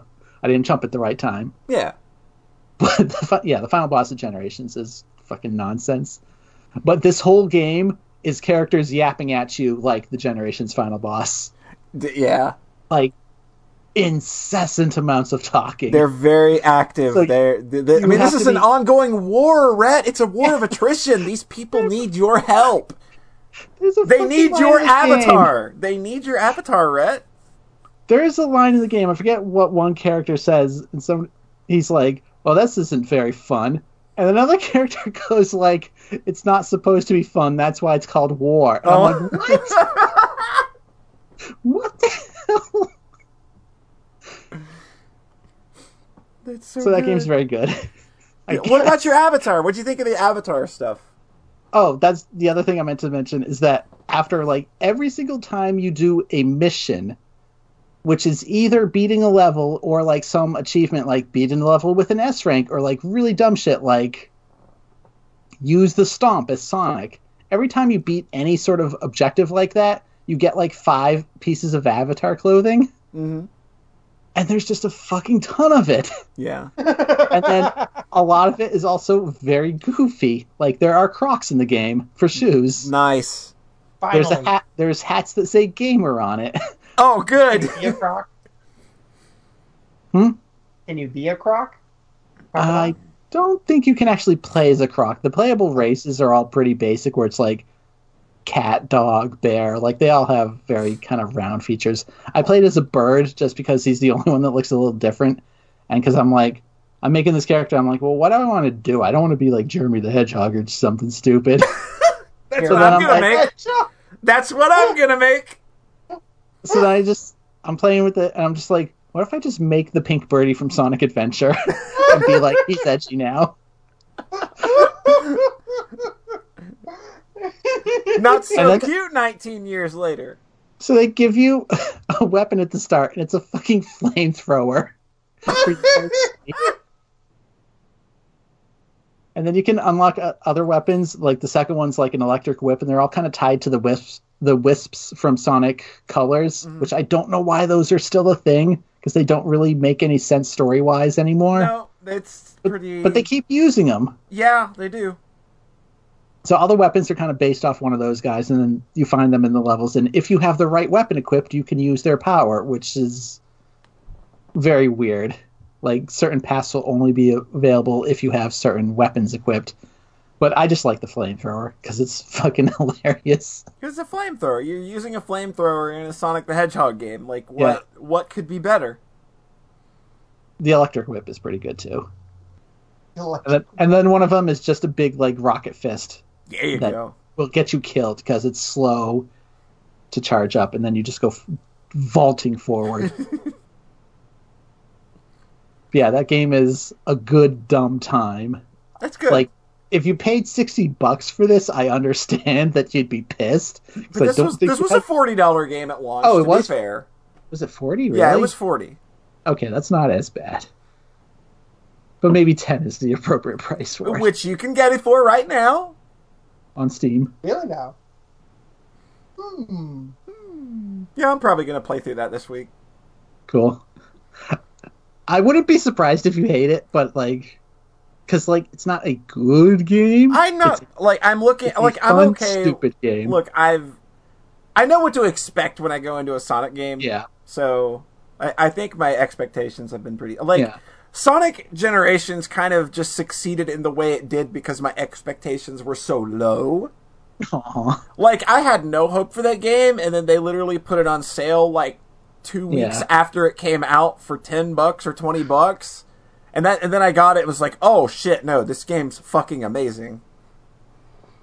Yeah, it's so weird that this feels a little worse in every area, but like, it's also like, man, if reviewers didn't like Generations, then of course they're not going to like this. But I feel like you guys are being a little hard on Sonic. But I think that's kind of people are so weird about Generations. Like, I know, yeah. People don't like the Boost Sonic, and I'm like, Boost Sonic is just fun though. Yeah, like there's still a lot of fun things you can do with Boost Sonic. There are still ways to get to different paths with Boost Sonic. Like it's just like, hey, the option to just hold Boost and win is there. If you want to play it the boring way, you can still have fun with it. Every time I remember finding jumping on the little extra path in Chemical Plant Zone. There's a couple of those. Yeah, man, like Chemical Plant's alternate paths are so good. Jumping on the helicopter at the start of that one's really good. Yep. There's some alternate paths like that in Sonic Forces, and every time I found one, I was like, "Aw, you guys tried." It's a great back of the box quote right there. Aw, you guys tried. Like, there's one that does kind of a similar thing to the helicopter, where you're at the very start of the level, you're going down this very steep ramp, and I'm just like, what if I jump and hit that crosswalk over there? And then I totally landed on it, and it just led to a different part of the level. I'm like, oh my god, it worked! That's really cool. Jumping on the side paths at the very start of Chemical Plant. Yeah, that one is ridiculous. Love that shit. Like in Sonic Adventure 1, you would just fall through that. Yeah. Like it wouldn't have hit detection. That would just be a death field. Mm-hmm. Yeah. I like Boost Sonic. I think it's totally fine. Me too, fine. But I'm just not sure how they continue to evolve it. Yeah. Bring back the Werehog. We need Sonic Adventure 3. That's going to be the way that they make it good again. People keep saying that, and I don't think they know what they mean. We need BioWare to make a new Sonic RPG. Oh, yeah. Finally. That went over real well. Budget. Yeah, with the Mass Effect budget, not with the licensed game budget they were given. Yeah. Where they couldn't make music. They couldn't even make the music fucking work. The one thing that's crazy in Sonic Forces is that the music in the 2D Sonic levels, I keep saying 2D Sonic, classic Sonic levels, it feels like a rough approximation of Genesis music by somebody who hasn't heard Genesis music in like 30 years. Oh no. Because it's just using the wrong kind of sound fonts entirely. Yeah. It's very weird. And then there's a DLC where you play a Shadow for 3 levels, which is like 15 minutes tops. And it just has a bunch of remixes of Sonic Adventure 2 stuff, and I very much appreciated that. Well, there you go. You got... The DLC was worth something, I suppose. Yeah, it's literally free DLC as well, so... Oh, yeah. It did come It just adds it to your account. Oh, right. They were like, we can't charge for this. I think it's got Persona 5 gear in it, too. I didn't see that, but it should... I think you have to, like, manually register that one. It doesn't just... But it's still free anyways. Yeah. It's weird. And you got the casino board. No, that's Generations. That's Generations. That was kind of a waste. Ugh. Yeah, sell it as a level, even though it's fucking not a level. It's not even a level. It's just go get some rings and get some lives. That's literally it. Yeah. Also, when you fight Metal Sonic, the remix is a Sonic CD American soundtrack version, which I also appreciated. The better of the two. Because Mania only used the Japanese soundtrack for the remix there. Generations did both, which was also very awesome. Yes. I really struggle to work up strong opinions about either Sonic CD soundtrack. You don't have the nostalgia. Yeah, I have an opinion. I like my biggest opinion is that Sonic CD is crap. So, I like some of the music though. It's all right. Yeah, I like Sonic Boom theme, not the other the weird PS2 version of Sonic they tried to make everyone like for 5 years. What the cartoon's real good. That's cool. Sonic Boom is real good. Like it's snappy. Okay, I've heard that. It is legitimately funny. Cool. But the games are bad. Oh, that game, yeah. Yeah. It's so weird that they have a Sonic cartoon that does like the Saturday morning cartoon humor really well, and they can't seem to really translate that into the game's writing. Yeah, that is so weird. You'd think that they would just kind of get those people to write the cutscenes in the video game, because the cutscenes in the game portion of Sonic games these days are just kind of very compartmentalized. So, game designers, go make some levels, and then, cutscene team, go write some funny cutscenes. Boom, you got a good game. Yeah. So there's one more thing I was thinking about talking about. I'm not sure. So if you want to cut me off, Paul, go for it. Zombieland Saga. Oh yeah, I remember that. Which I mentioned last time. Very good show. Zombie girls rap battling. It's all good. Zombie girls rap battling, doing death metal and idol stuff. Mm-hmm. They did a very special episode last time, right after we did the podcast. Mm-hmm. So I guess spoilers here. Basically, they revealed that one of the girls is transgender. That's going to go over real well with anime fans. And it was a really sweet episode, and then I found out firsthand just how fucking awful the anime community can be. Now, let me tell you how fucking weird people are about this, is that I saw a tweet chain yesterday of somebody that had literally made their Twitter account 15 to 20 minutes prior just to misgender a cartoon character. Dog, do you have nothing going on in your life? Obviously not. And apparently there's a whole lot of shitheads like that, unfortunately. Oh, yeah. Who just willfully, completely misinterpret what the show is saying, go against what the official Twitter account is saying. The creator! Yeah. And then spreading false narratives about, Crunchyroll mistranslated this because they're pushing an agenda. Oh my god, that's my favorite. That one's my favorite.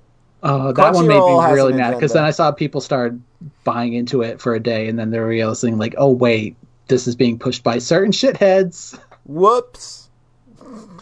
Fucking idiots. Yeah. So anime is great, but anime fans are mistakes. Stay the fuck far away from anime fans. I say this as somebody who watches anime. Yeah, I know. It's how we know. I saw a whole lot of people very happy about the episode, though, and that made me feel better. It seemed that the reception was very well handled. It seemed like the episode and show handles it very well, and I think that's really awesome. And which is so shocking. Weird because Japan, not always super known for their super progressive ideals or presenting that in their media at all. If anything, they're known for not handling it well in anime. Yeah. It's a very that's a very cool thing to have seen happen, and fuck all the people that want to shit all over it. I think it's really cool that there's something out there for people to grab onto like that and relate to. I think that's really awesome, and it's ballsy. I commend them for that. And I just didn't expect it from this show. Yeah, that's not if you were to tell me there was a transgender character in a show, the show that has rap battling zombies is not the one that I thought would be the one to handle this subject matter and handle it well. Yeah. I mean, basically, they don't make a huge deal out of it. Like, it's not the entire crux of the episode. And that's the point. But it's but it's definitely there. You don't need to make a big deal out of it. Yeah. That's so cool. So cool and so nice. Until you read the forums, and then it's not so nice anymore. Don't ever do that. Don't. Oh, God, people are the worst, though. Holy shit. Yeah. That's how you deal. Like, I don't know how people survive online. Like, I don't know how people aren't fucking tired all the time with as much energy as they spend being negative about things that don't even affect them. Like, dog, come on. You are so miserable. Oh, whatever. It's the internet. Yeah. That's what you do, though. You gotta be internet tough guy. Can't have feelings on the internet. Yeah. Anything else, Rhett? No, I'm all spent.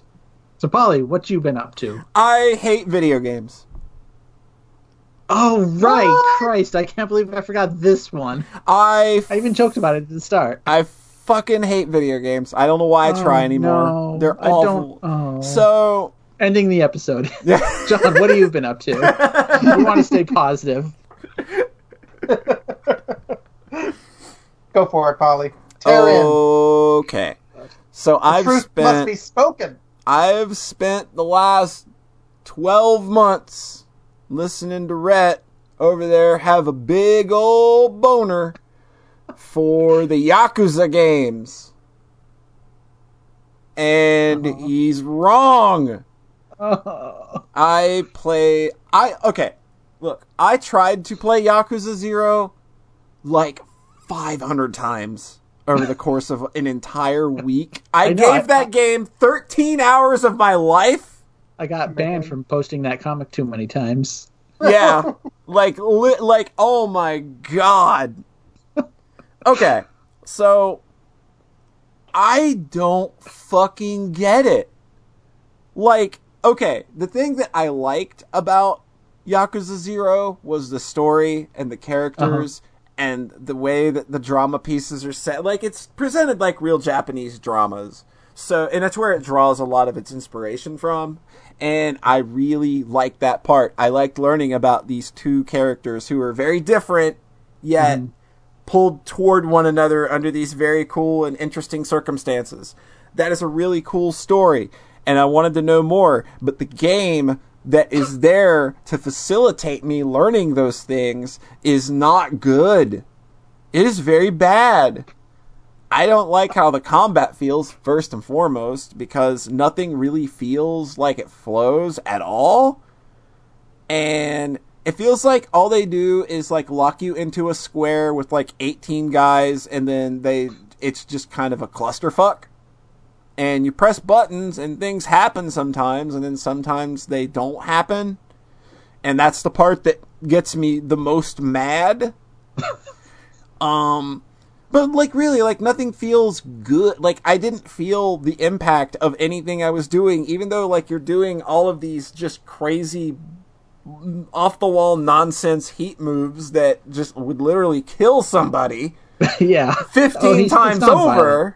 It's very violent, and I like that, but I didn't feel it because I never really felt that, like, things transition there very well. Or I never felt that, just like the normal punching and kicking, it's just like, it all feels like they are all separate moves, and they don't kind of, like, flow into one another. So it's very jagged and stilted in a way that, like, I've played other third-person brawler games that manage that way better. And I just think that the combat feels like garbage, and like the RPG elements they add to it, like with like investing money into buying new moves that you're never gonna fucking use, or like, good God, is it me, or is like half of the fucking like over 75% of that fucking circle are things that I never wanted to buy because it's just like it's so fucking situational. I'm never going to use that. Like, how do depends what it is. Like, what do you? Can you give an example? Like, okay, like, you can do this very specific move, but you have to have 3 heat bars, and it has to be Sunday, and yes, it's nothing like that. It does get that situational, though. It does get situational to where it's like you can only have 2 heat bars, but if you have 3, you can't use it. So what's the fuck point? Like dumb shit like that. Like it's like I'm never gonna use this, and it's just like you have to buy those to get to the things that you do want. It gets the problem that I have with games like Diablo 1 and 2, where it's just like I have to buy a bunch of crappy stuff I don't want to get the good stuff that I want. Whereas Diablo 3 is like, here, just buy something. Or build your character any way you want. Just put, like, whatever. It's all linear progression. I feel that that's handled much better because I don't have to go through buying all the crap that I don't want. I mean, the escalation on the price on those circles is such that... so stupid. Yeah, like, they jump up like 10x every round. Yeah, and then you could get so mugged. Like you're just going to buy all the middle stuff. Yeah. Don't get bugged by Mr. Shakedown, though. Man. He's hard. He's real fucking hard. He will knock you the fuck right out. Yeah, I beat him a lot of times, though, so I ended up with a shit ton of money, but... You think you do, but then you play some of those minigames later and get, like, literally hundreds of millions. Yeah, I did the pool even one. I could never afford the end stuff. Yeah, I did the billiards minigame, and, like...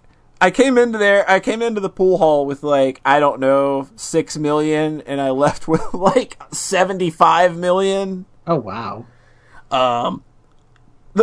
If you're gonna play Yakuza, here's my suggestion.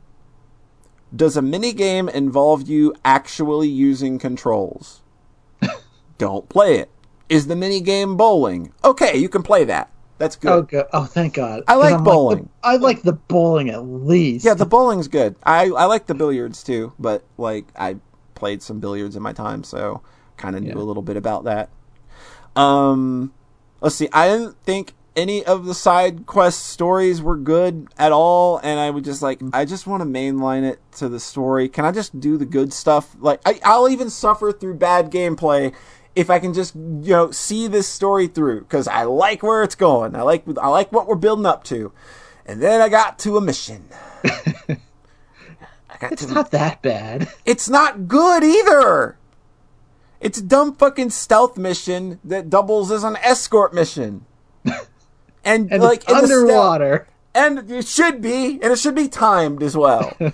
But like fucking shit. Like not only is it an escort mission, it's a stealth mission, and then the stealth is kind of fake too, because by the time you get to the end, they make you just fight anyway. Yeah.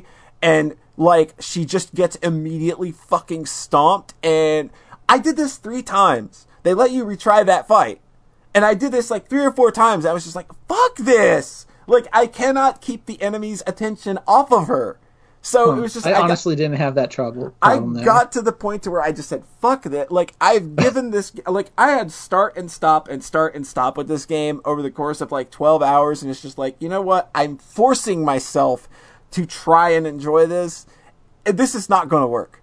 It's just not going to work. These games are not for me. I think they feel bad. I think they play bad. I think the people that like them are they're good. They're good people. They're good people whose taste in video games may be a little suspect. Well, I did just praise Sonic Mania or Sonic Forces for like 20 minutes. That's a good point.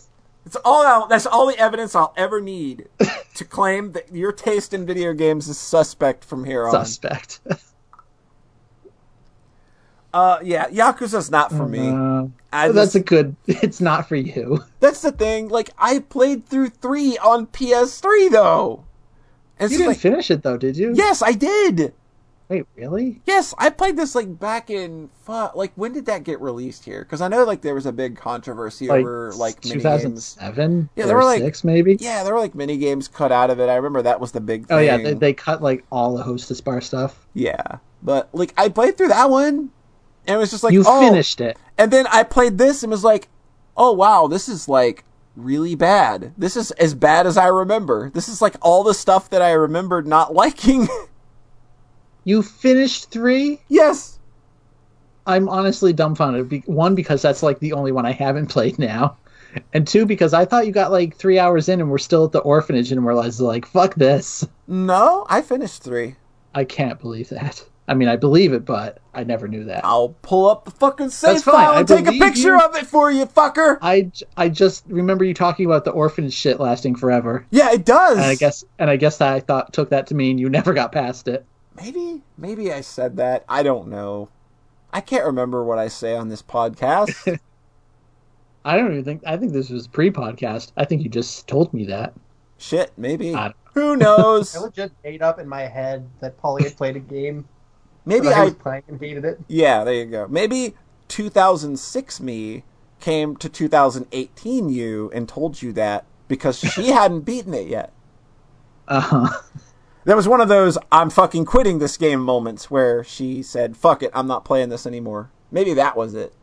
Because I was like, man, if there's one thing Polly's not going to like about Yakuza 0, it's definitely not the combat. She'll like the combat. It's going to be how slow the story starts, though. Boy. I like the tension that the story had. I like the tension that they build and the way Yakuza 0's story builds as it goes. And I'm like watching a Let's Play of it now, so I don't have to deal with it. I don't have to deal with the Giant Bomb one. No, I'm watching KZ Excellent. Okay. He's a fun Let's Player that I like to watch every now and again. He's doing the Trails in the Sky games at the moment as well. So shout out to KZ Excellent. He's fun. Little problematic at times. Might say a few wordy dirds here that may put a few people off, but yeah, he's a good guy. I like him. So yeah, Yakuza, not for me. Not gonna be doing that no more. I learned my lesson. But if you don't like this one, which is the best one. Yeah, like if I don't like the best one, which is like that's what most people seem to agree on, like there is no way I'm looking at the other ones. Fuck you. Oh man. I'd pay you to play Kiwami, the remake of the first one, because it's like it's 0, but they made it jank. And those bosses. No! The bosses got me mad because they just wait for you to stand up, then knock you down. Yeah. Then wait for you to stand up and knock you down. Well, I ran into a few guys with guns in Yakuza 0 that did that already, so... It's way worse than Kiwami. Yeah, that's what I've heard. The bosses in that game are just fucking garbage. They're actual junk. Like, even I couldn't apologize for some of that shit. There's a move you can get in every game, though, which is just like walk up... It's a heat move. Walk up to a guy with a gun and just take it from him. Nice. It's real useful. That sounds like a move that I would always want. It's like the one I always use the most. Because you just go up, swing your head out of the way to dodge a bullet, then just disarm him and take the gun yourself. It's really good. Shout out to heat moves, though. They're so good. I will give shout outs to heat moves because they feel real good. I just wish there were more of them. Every time I see a new one, I flinch because they're so violent. Yeah, like the fucking slamming head in the car door. Yeah, that one's real bad. Woo! Man, that one got me pretty good the first time I saw that. I was like, oh my god, that's... that would literally kill someone 15 times. Oh, yeah. Majima has some that is just like stab dude in stomach 3 times. Yeah, and dude. Call them shitty. Yeah, he's literally got moves that kill people. Yeah. Like, literally snap their neck. Like, okay, that's good. I'll ask you one last thing. What did you think of his intro cutscene? Real good. 20 minutes long. It's so good, though. I loved it. It just gives you it tells you so much about that character, but by just him not being himself. That's so good. It's so good. His introduction. It just keeps going. Like, it's such a crazy... It's almost like that should have been the intro for the game. Yeah, I did not think that intro, that cutscene was going to be that fucking long. Yeah. But it's really, really good. Ridiculous. Yeah. But yeah, Yakuza's not for me. But y'all can have it. I don't want it. I won't be taking any of your Yakuza, so you can chow down. Have all you want. I've had all I wanted this year. I've played 3 of them this year. Yeah, that's a lot. It's a lot. Those games got a lot of hours in them. And they're kind of samey. Yeah, they're very samey. I played another video game that I did not like at all. Oh, jeez. You had a good run. I had a real good run this time, huh? Yeah, a good way to close out 2018 by just fucking thinking video games are garbage. So you're saying they're not going to be on your top 10 list? Nope, yep. Neither of the two games I've discussed today were likely to be on my top 10 end of the year Actually, list. it turns out she only played 9 games she liked. Yakuza 0 still made it on number 10. Yeah, just gonna have to give that one an honorary number 10. So, I played a game called Underhero. And this one gutted me because I'd seen previews for it prior to it coming out, and I thought, this actually looks really cool. It's like a side-scrolling platformer with a Paper Mario-esque battle system. And it's rhythm-based, too, so it's got some cool ideas, and it's got a cute little story.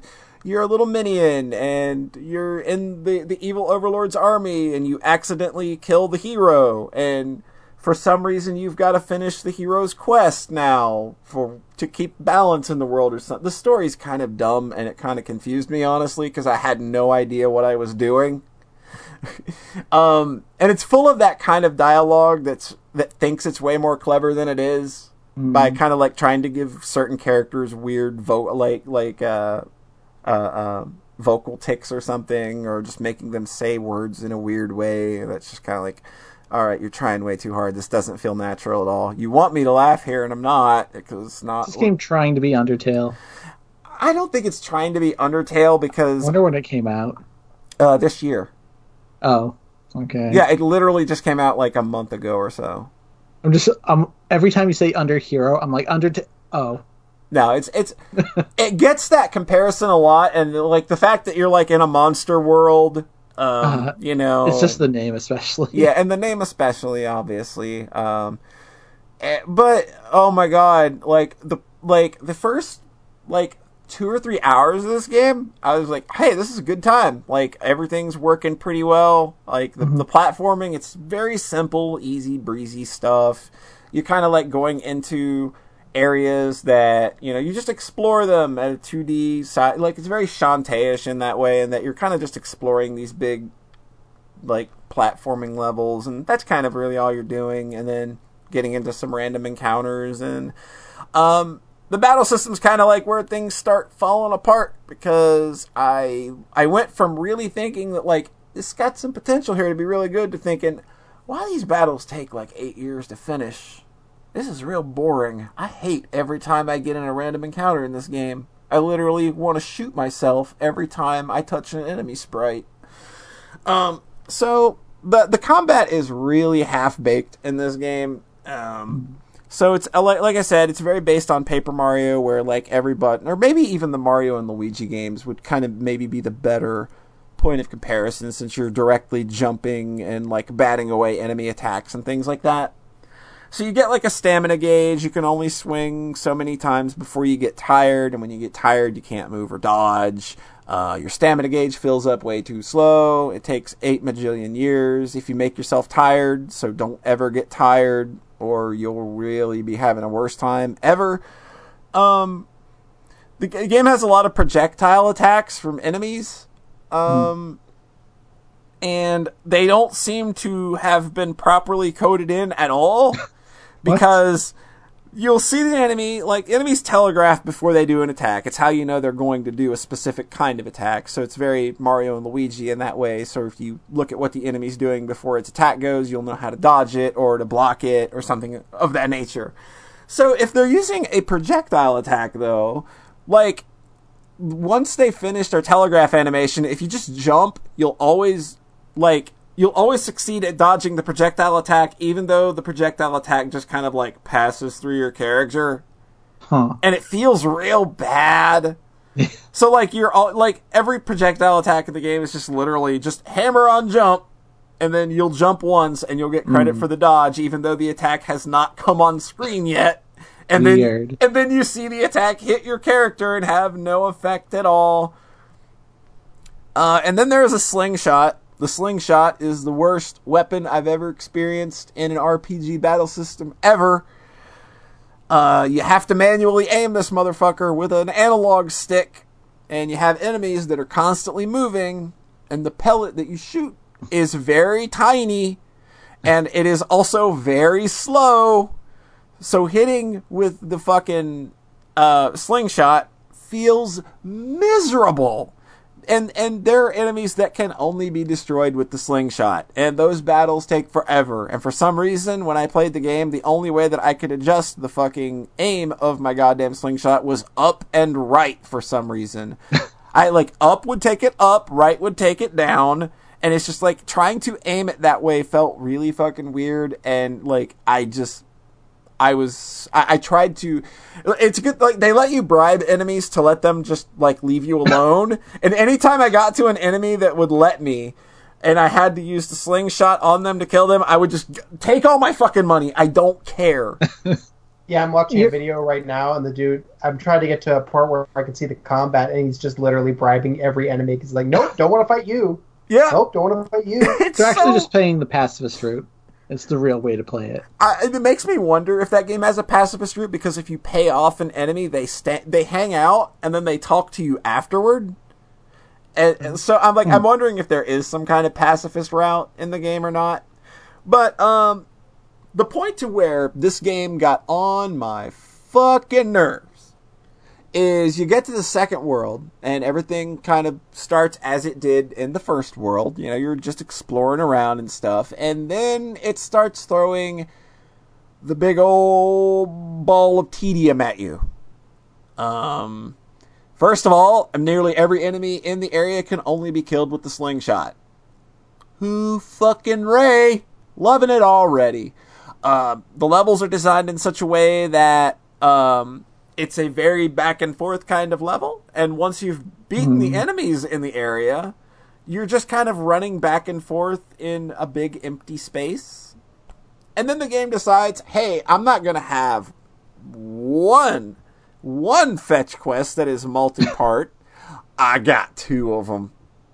Two big old multi-part fetch quests through big old boring empty rooms where you're not told where to go, you just have to find out where to go by running around the entire fucking map again.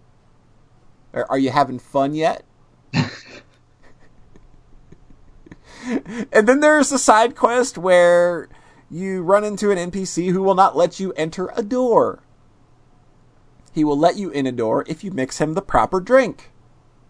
He will not give you any hints as to what the proper drink is, nor will anybody else in the area. So you have to go back to the kitchen, and there are 12 things that you can choose from to make a 3-part concoction.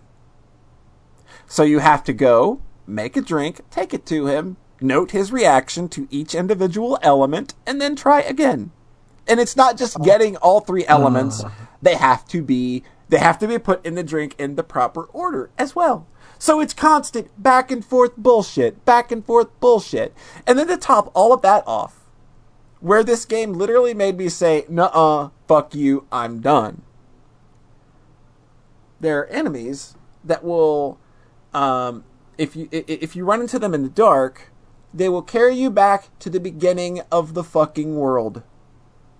So you have to traipse your way all the way back, up 2 to 3 flights of stairs and through 3 or 4 doors to the area. And it is a timed area that is also a door maze. That is when I checked the fuck out. I said, nope, we are done here, Underhero. Any redeeming qualities you may have beyond this point matter not, for you have literally spent an entire world. Like somebody consciously made this level. Somebody sat down and said, I'm going to put every single annoying obstacle that has ever been invented in a video game. I'm going to put them all in one area.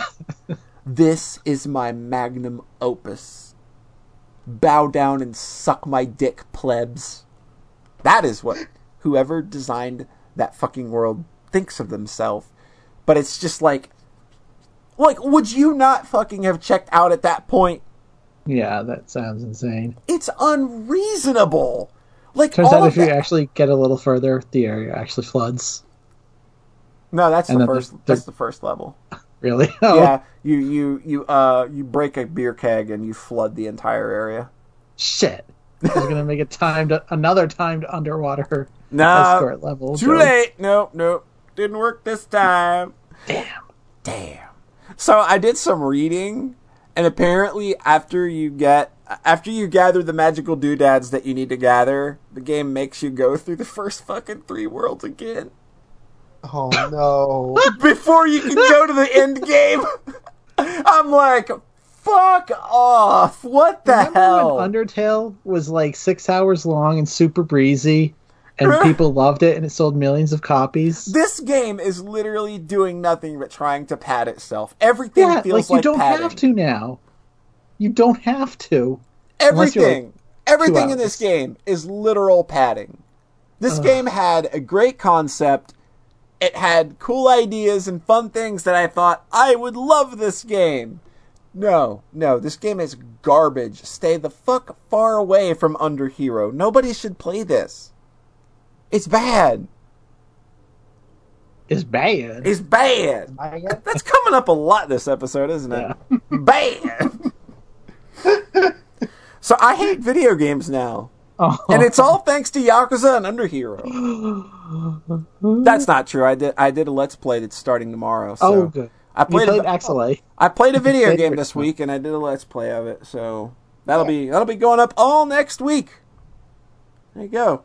There's something to look forward to that nobody will actually fucking watch. Polly plays Yakuza PS2. There you go. That's what I did. The good shit. That and Mother 1. Only ones in the series that really hold together. Polly plays Sonic 06. Sonic 06. You know what? I would totally stream Sonic 06 if I had the means. Oh god. If I had the means, I would do a 24-hour stream of Sonic 06. No lie. I would play that game until I finished it in one sitting if I had the means, but I don't have a capture card, or I would. I've got the game for 360 though. The best version. Best. Wait. I mean, the PS3 that is actually the better one, isn't it? Yes, the PS3 version is actually a version that is prior to the quote-unquote finalized 360 version. Fucking insane. I'm not going to play Xenoverse 2. I'll play Xenosaga 2. Oh. And that game's kind of a slog. Bringing all the bangers out tonight. That game's kind of a slog to play through, but that was like the original. That was the original. Me fuck laughing this. at you for quitting a game and then going back and finishing it. It's the story, man. It's the story of Xenosaga that I'm there for. So that's why I kind of like suffered through its kind of battle system. You had already watched it on YouTube, and I had already watched it, but it was just like, no, I have to go do this myself. I gotta have that clear file to go into Xenosaga Episode 3, Rhett. You don't get it. They do that? Yeah, you don't really carry like character levels or anything. You usually just get like some bonus items for having like a 1 or 2 save file. So I like it when games do that though. It's like, yeah, it's cute. It's cute. So yeah, like I hate video games, but I did a Let's Play, so I sort of made myself feel better. And then next week you'll play Xenoblade 2. There you go. I'm going to get right on that Xenoblade.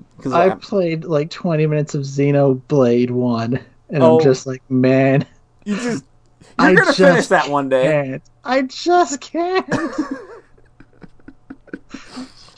I vividly remember talking about you playing Xenoblade 1 in 3 moves ago. Like 3 apartments ago. Yeah. John has been around the world. I remember that now. Yeah. John has been around the world. I really loved the first like 35 hours of that game, and then it kind of kept going, and it's hard to jump back into it. I feel like story-wise, I kind of get what those games are doing. I can kind of get down a bit. The combat. It's the combat that just lacks so fucking dull. Yeah, it's dull. It lacks impact. It doesn't. Yeah, you talk about Yakuza lacking impact. Like, boy, have I got an RPG for you. Yeah, Xenoblade's combat just feels bleh. At least the sound design in Xenoblade 2 is a lot better. So like stuff kind of like sounds like it's hitting a lot harder, and it's just the same combat. It's kind of the same combat though. Yeah, it's a little more active because you've got to do stuff like break down elemental barriers or set up elemental chains and things like that. So it's a lot smarter and it's a lot more involved. Okay, but it's still I don't know if I'll ever play that game. It's still kind of just that, but just like slightly better. Yeah, there's like negative impact in Xenoblade 1 though. Yeah. I remember like when they were showing Xenoblade Chronicles X, when that was kind of a thing, and thinking, holy crap, this looks kind of good, and then it comes out and it's like, oh no, this is real dull and crappy. Because it's like fucking mechs shooting shit. It was just like, yo, dog, this is like a futuristic sci-fi RPG shit going on. It looked pretty good, and then it came out and nobody likes it. Yeah. Dude, Neo Turf Masters is the shit. The duck in our chat is mentioning Neo Turf Masters, which is a fantastic golf game on the Neo Geo. Cool. That is a game everybody should play. That and Windjammers are real good. Jetstorm, it doesn't count. You like every JRPG. There is not an RPG. There is not a single JRPG that Jetstorm 4 won't try to champion. Guarantee it. Press 64. Star Ocean. Star Ocean 4. Ugh. Ugh. It's cute that the duck in our chat thinks he has a name. Okay. So that's kind of it for me. John Thayer, do you have anything else that you would like to elaborate on for us this episode? Kind of help us wind down, I guess. Sure. You see, I had a very nice Thanksgiving where my family flew up to Chicago and we hung out with some extended family a couple hours outside of town, and I got stay in a hotel room with everyone and just like family, hardcore, in my veins family for like 4 days. It sounded. And then I got home. Yeah. It sounded absolutely lovely, and there wasn't a cunt around to ruin it. It was absolutely lovely, and there were no cunts around to ruin it. And I wasn't sitting at home alone eating chicken nuggets like last year. So I feel very good about it. Much more fulfilling. Yeah, it was very nice. And I get to go down for 2 weeks on Christmas, so I feel glowing about it. I like the shirt that they had put together. Yes. With your dad's most famous moment ever, which I'm now bringing up in chat again. I'm throwing it out there for everybody to see. Excellent. This is John Thayer's dad got caught on TV reading a book during a football game. He became very famous. Yep. They were talking about it on SportsCenter 2 weeks after the fact. God, it's still pretty wild, huh? It's pretty wild. They all got T-shirts made of that with that picture on it, and then posed with him. Yes. And took off his shirt and gave him a book. It was 40 degrees out, and he posed. Your dad is great. Champ. Yeah, he's a champ. Do you think that's the weirdest thing this shirt printing company has gotten? It's got to be up there. It's pretty weird.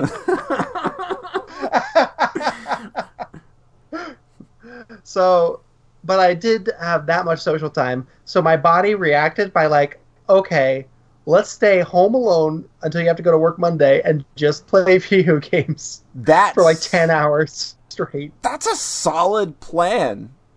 It worked out really well. I feel pretty good. Oh, well, good. Well, let's hear about it. So I played like 10 hours of a game that I've had my eye on for literal years at this point. Environmental Station Alpha. I've heard of it. It is as much as something can be a Metroidvania. This is a Metroidvania from the year 2015. Same year as Axiom Verge. It has a lo-fi, very large pixel aesthetic. It's very chunky. Kind of reminds me of Pico 8 games. Yeah. And I wanted to play it both because the same dev released the game Baba Is You, which is getting an expanded version sometime next year, and I loved it. It was one of my favorite puzzle games of last year. So I was like, oh, he made this Metroid thing I've heard about. I want to play that too. And also I think that the aesthetic's totally gorgeous. So that was like, yes, I want this. I want this in me. So I played that, and then I started playing it, and then I didn't stop playing it. Yeah, I noticed. Like, this was like a constant, like, this is, I think, the most I've seen you kind of bear down on one single game for a while. Yeah. Today was just me playing Sonic Forces and you playing this. Except I finished like halfway through and then you kept playing Environmental Station Alpha. Yeah.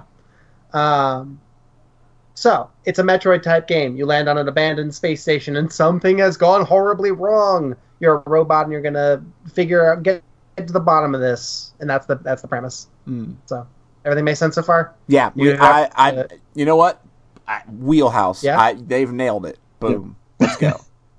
Cool. You have to it's a space station that is everything is it's a series of artificial biomes meant to replicate different environments around the universe so that they can it's an excuse for a bunch of very different places to be on one space station, and you run between them and explore it. But oh wait, there are like different obstacles blocking your path, but you can find power-ups that will let you get past those obstacles, and then you can further explore the area and fill in your map, and have a grand old time and get down to solve the mystery of this abandoned space station. Are there colored doors?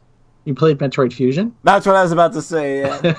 The whole biome thing, when you put it that way. Yeah, it actually feels a lot like Metroid Fusion, structurally, because it doesn't really let us on at first, but you get a waypoint pretty early on, and then you just kind of keep getting them through most of the game. And something very early on I found out was that I got stuck 30 minutes into this game. Like, I had no idea. I had thought that they'd explored every single path. Mm-hmm. And that's that. While playing Environmental Station Alpha, there is basically one way for you to progress at any given time. You have one way forward, and you have to find it, and if you misinterpret the block that lets you progress through that area, then you are going to be stuck for a little bit. So, yeah, in that sense, it's like Metroid Fusion, in that it's very linear and very closed off and extremely restrictive. I'm getting Strider. I'm getting Strider 2013 vibes here. Yeah, but that game's ugly. This game's gorgeous. So yeah, Strider is kind of ugly. It's very gray. Jesus. It's very gray.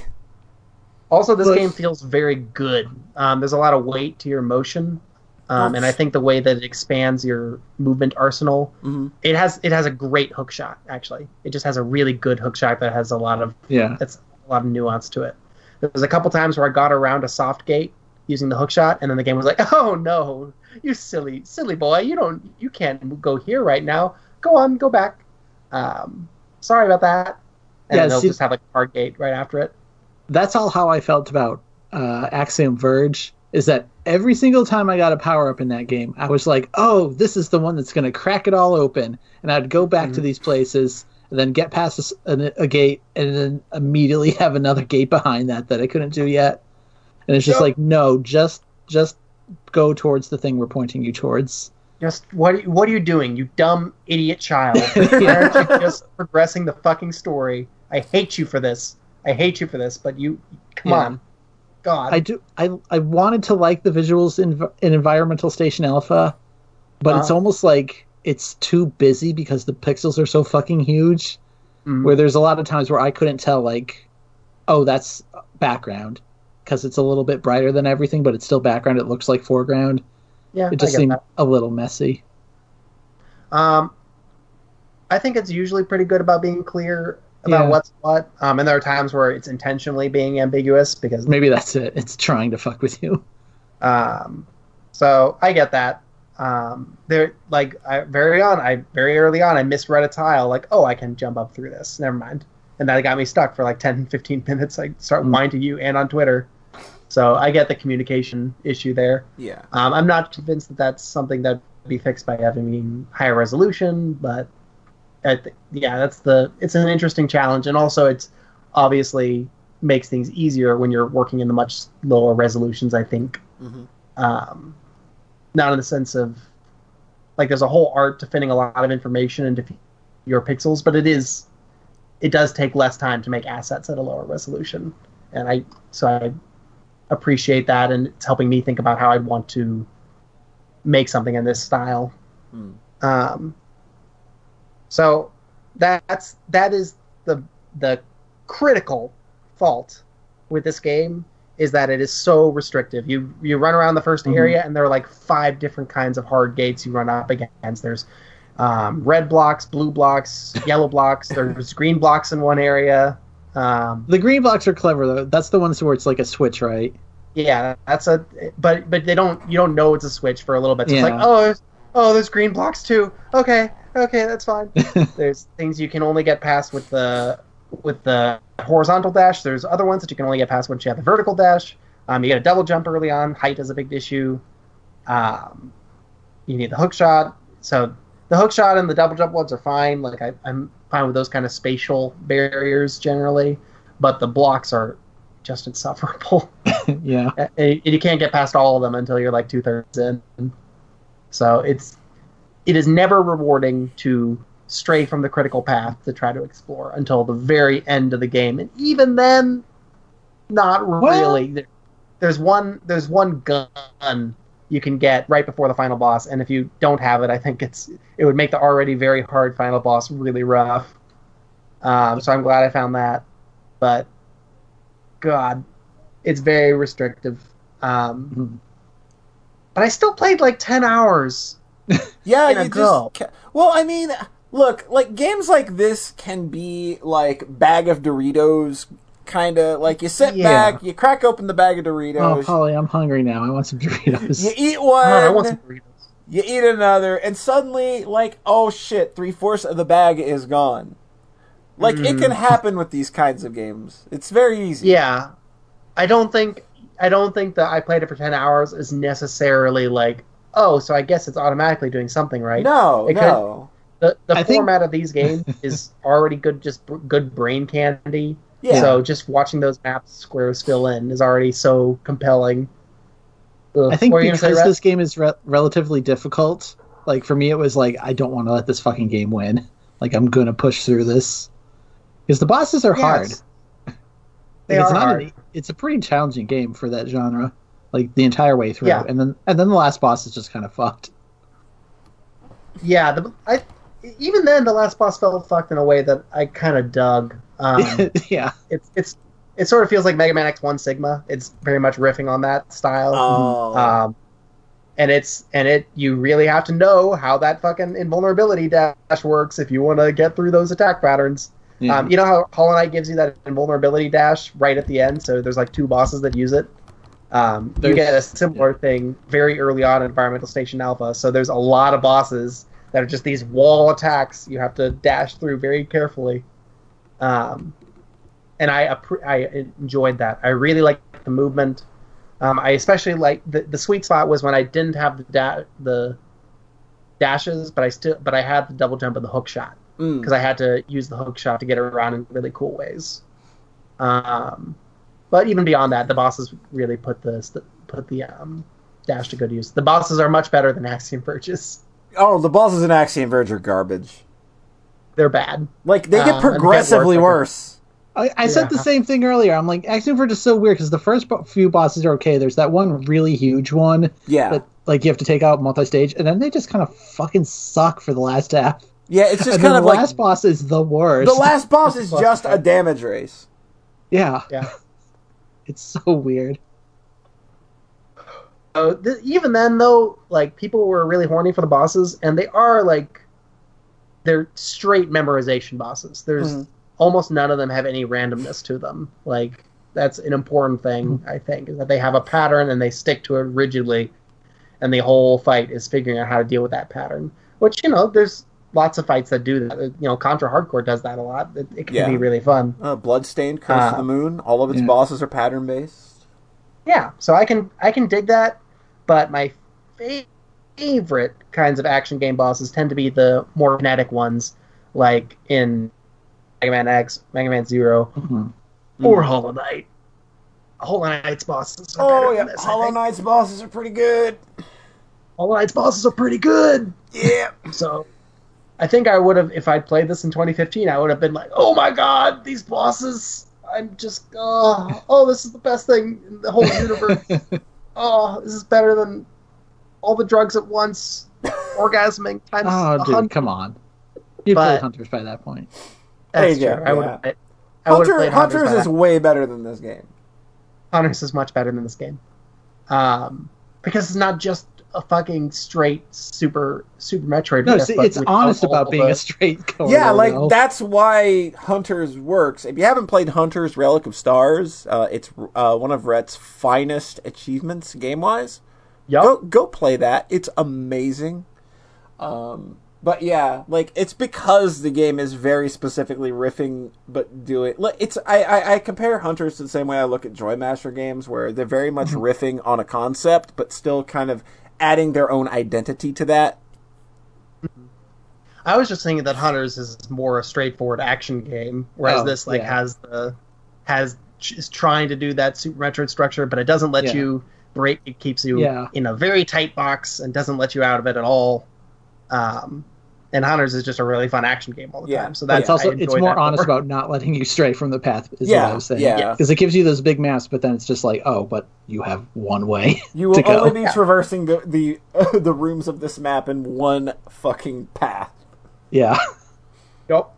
And it starts out with pattern bosses, but then like end of stage 3, you get that dragon fight, and things start getting more kinetic. Mm-hmm. So Hunters is better than Environmental Station Alpha and Axiom Verge for that matter. Oh. I would say that. Yeah, I would agree to that. As much as I like Axiom Verge, I would agree that Hunters is better. Yeah.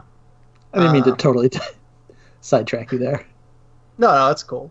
So it feels really good. There are very few collectibles. There's only a tiny handful of health upgrades, and then there's there's I think 2 gun upgrades total. The hookshot, a couple of other upgrades. It's very especially the verb set is very economical. You don't have a lot. It's not like 10 billion buttons like Axiom Verge gives you. Even though this game is longer than Axiom Verge, it has like a third as many verbs at a given time. So I like the feel of it. I like the end game movement set more than Axiom Verge's, I think. Although Axiom Verge is much, much cleverer about gating, since it doesn't just fucking do the red block, blue block, yellow block bullshit. Yeah, like Axiom Verge still does that, but it hides it because you don't know the power-ups going in. Yeah. Like when you start walking through walls in that game, you're just like, "Oh, this okay." Is, like they put a clever twist on it. Like it was like before I'd played Hollow Knight, I thought Axiom Verge was like this is the best one of these of the modern era that we have right now. And then I played Hollow Knight and was just like, oh, okay, you just literally wrote the end of a genre. Nice. Yep. I came off a little cold on Axiom Verge because the story didn't land for me the way I wanted to, and with the glitch stuff especially. And I was just really bothered by how bloated the interactions got, I guess. Yeah, I get that. Like when you could touch any block with both the drill or the corruption gun, and it could open a path. Like, oh man, yeah, this is a lot, y'all. So in that sense, Environmental Station Alpha, I like the feel of it. The bosses are good instead of very bad. Just very bad. The final boss is really fun. I wound up, it took me like 40 minutes, so I wound up like putting on a podcast and just grinding it out. Like, all right, I'm going to figure out this tough pattern. It feels honest, though. And then I got the bad end, and it's a pretty good bad end, actually. But the thing is, like with Fusion, like Metroid Fusion, that game has, like the Saw X and writing to carry it. Yeah. So the restrictive structure feels more contextualized. Yeah, it makes more sense. Better. It makes more sense because it's telling the straightforward story. Mm-hmm. And I believe the conceit of the station that you're on, of being restricted in the way that it's locked down. It makes sense. They contextualize it. I'm okay with it.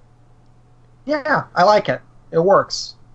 This doesn't do the work. It doesn't make it work. So it just feels needlessly restrictive, and I wish that it was more open and they just let the game be shorter, so you don't spend as much time wandering around looking for the right key card. There's a big old post that I don't know how you unlock the true end. It has to do with doing you suddenly have to do a bunch of Fez puzzles at the end, I think. Did you get a second ending? I think you said I've only gotten the bad end so far. I have not finished it. Wait, yeah. Did you beat the final boss? I beat the final boss and got the bad ending. Yes. See, I think what Matthew Matosis was saying in that video is that that's not actually a air quotes bad ending. Okay, whatever. I'll see how it goes. So I've done like a bunch of the puzzling already because I knew it was going to get puzzly, so I was taking notes at stuff that looked weird. It's really funny because again, there's just no puzzle up until then. So it's like, all right, cool. But also until then, it was a very standard Metroid thing. So I was kind of only felt like pushing forward because I knew it was going to get weird at the end. So it gets now weird, I'm kind of enjoying myself. I'm enjoying myself a little more because it's like, okay, I can move around the island. I just have to figure out how to fill in the holes in this map. I'm having a pretty good time. If I get stuck, I'll probably just look at a guide and finish it up. But I'm enjoying myself. Here's the thing about that post game: you will get stuck because it's like virtually impossible. I don't want to say how hard it goes, but it goes. Understood. I just got to a point like I had done a part of it, and I just was like, "So what's next?" And I'm like, "What?" Like, it's like community brute forcing kind of stuff, kind of. All right, like it goes real hard. I'll probably and that's kind of cool. Like, it would have been cool to have been part of that when nobody knew that there was more to it. But it's not like most like Fez is a game that people kind of overhyped, where I think you can get through 99% of that without basically any sort of guides. But the red cubes. Yeah, like even the red cubes, like me and Polly found 2 of them, and then the third one is the fucking monolith that is like literally impossible. Yeah, there's no actual solution. Oh, there is a solution. It's just not in the game. Yeah, it was data mined, I believe. That's so funny. No, I think they actually solved that one manually. I think they might have I think they brute forced it in such a way, but it took forever to do it. Okay, here's my version of the story. Is what I heard is that somebody leaked what the first button press was. Oh. And then they leaked it. Then they brute forced it from there. They're like, it starts with blah blah blah. And it's 7 codes long. God, that's so funny. Oh, I think you have to be standing in a certain place. You have to go into You have to go into first person mode and stand in the middle of the Polytron logo. Oh fuck! But besides that, yeah. So say Environmental Station Alpha maybe doesn't go quite that hard, but also Yeah. Yup. Y'all solved the Metatron one? Yeah. Yes. Polly fucking blurted that out while I was talking to her, and I'm like, "Oh, thanks." Well, I thought that was the one you had. I just thought that was funny, but yeah, Polly. I swear on my life, Polly figured that one out. Yep. Because we were looking at like the Oval stuff, and she just goes, "Metatron." I'm like, "What?" I saw the stargazing one on accident. I was just everybody does. Yeah, that one's the one that's easy to get on accident. Gotcha. Oh well. So it's going weird now, and I'm appreciating that. If it weren't for the weird, and it's very obvious that there's more to it when you get to the final boss, which sort of deflates it a bit.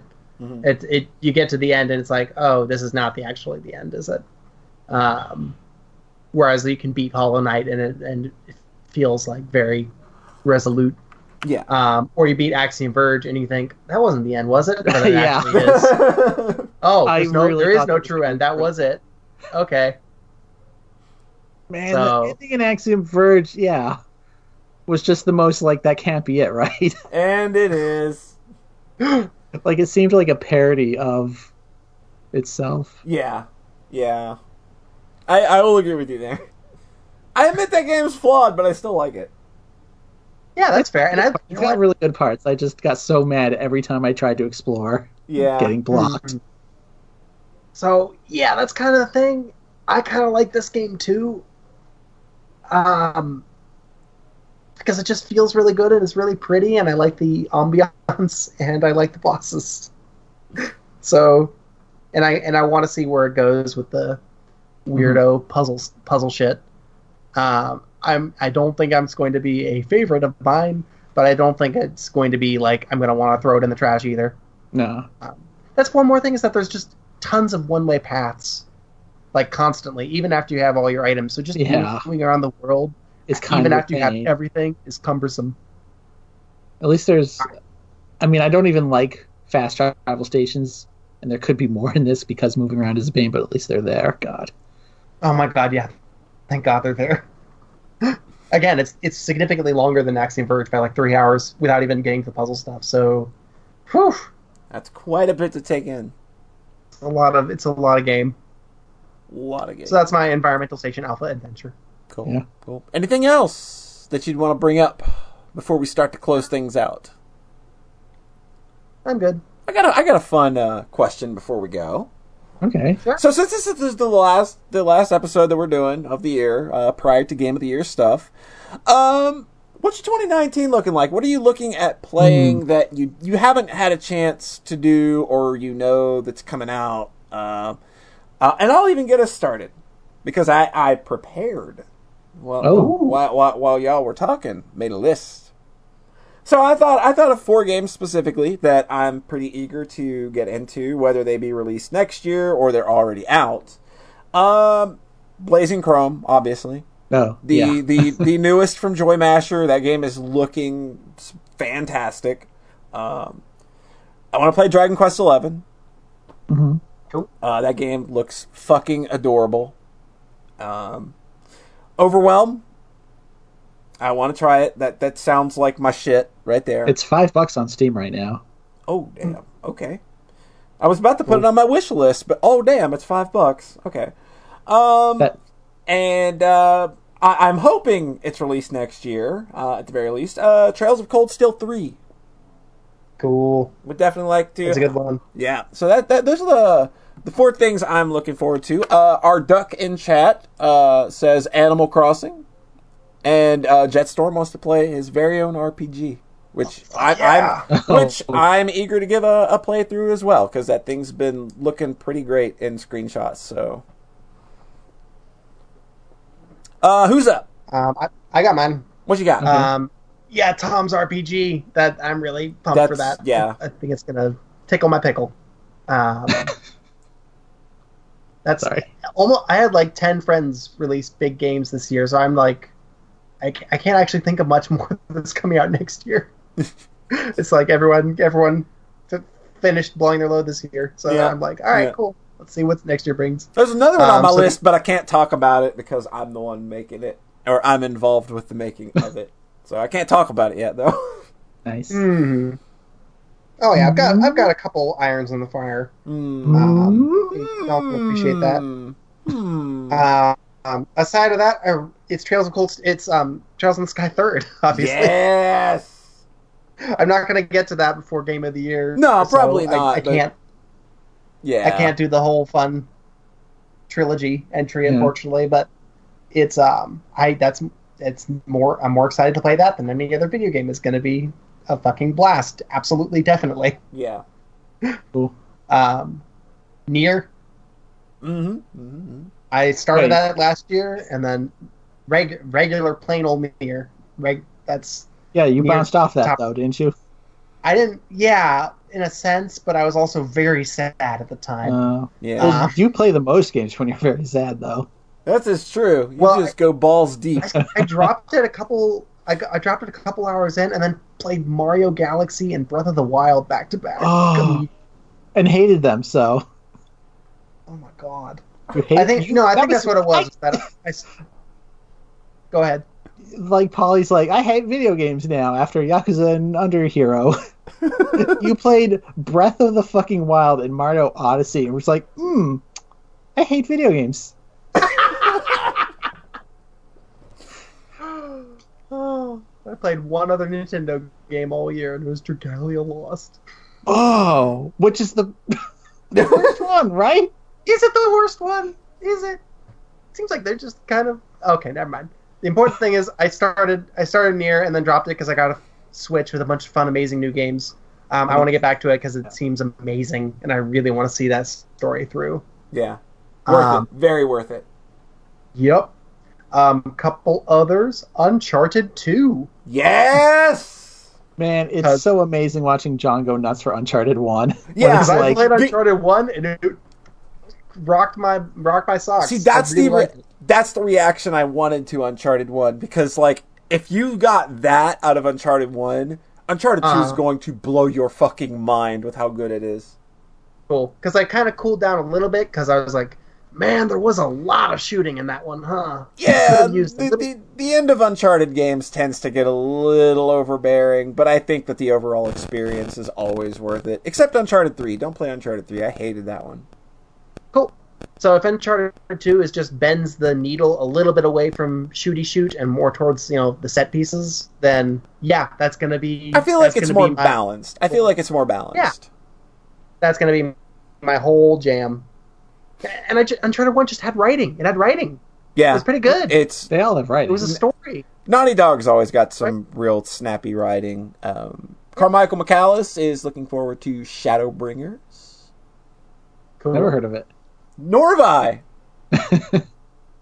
And he's going to play a ton of Toho fan games on Steam, too. That's cash as well. I hope Notorink gets finished. That's the WarioWare-ish Notori-based game that's on. It's real good. I played the demo finally. It's very cute. Yeah, I want that to get finished soon. You can rest assured, just in addition to Trails, a bunch of other Falcom games. I want to play a bunch more Ys, because E6 rocked my socks as well. I want to just put Falcom in me. Danganronpa 3. Yes. Man, you've got so much good shit on the horizon. Holy shit. Oh, God. Yep. Fuck any releases next year. John's just locking up, getting toasty, and playing all the old shit. Yep. I want Danganronpa 3. And last one, this has just been on my brain for a million years for some reason. I really want to play Devil May Cry 1. Yo, go for it. That game's good.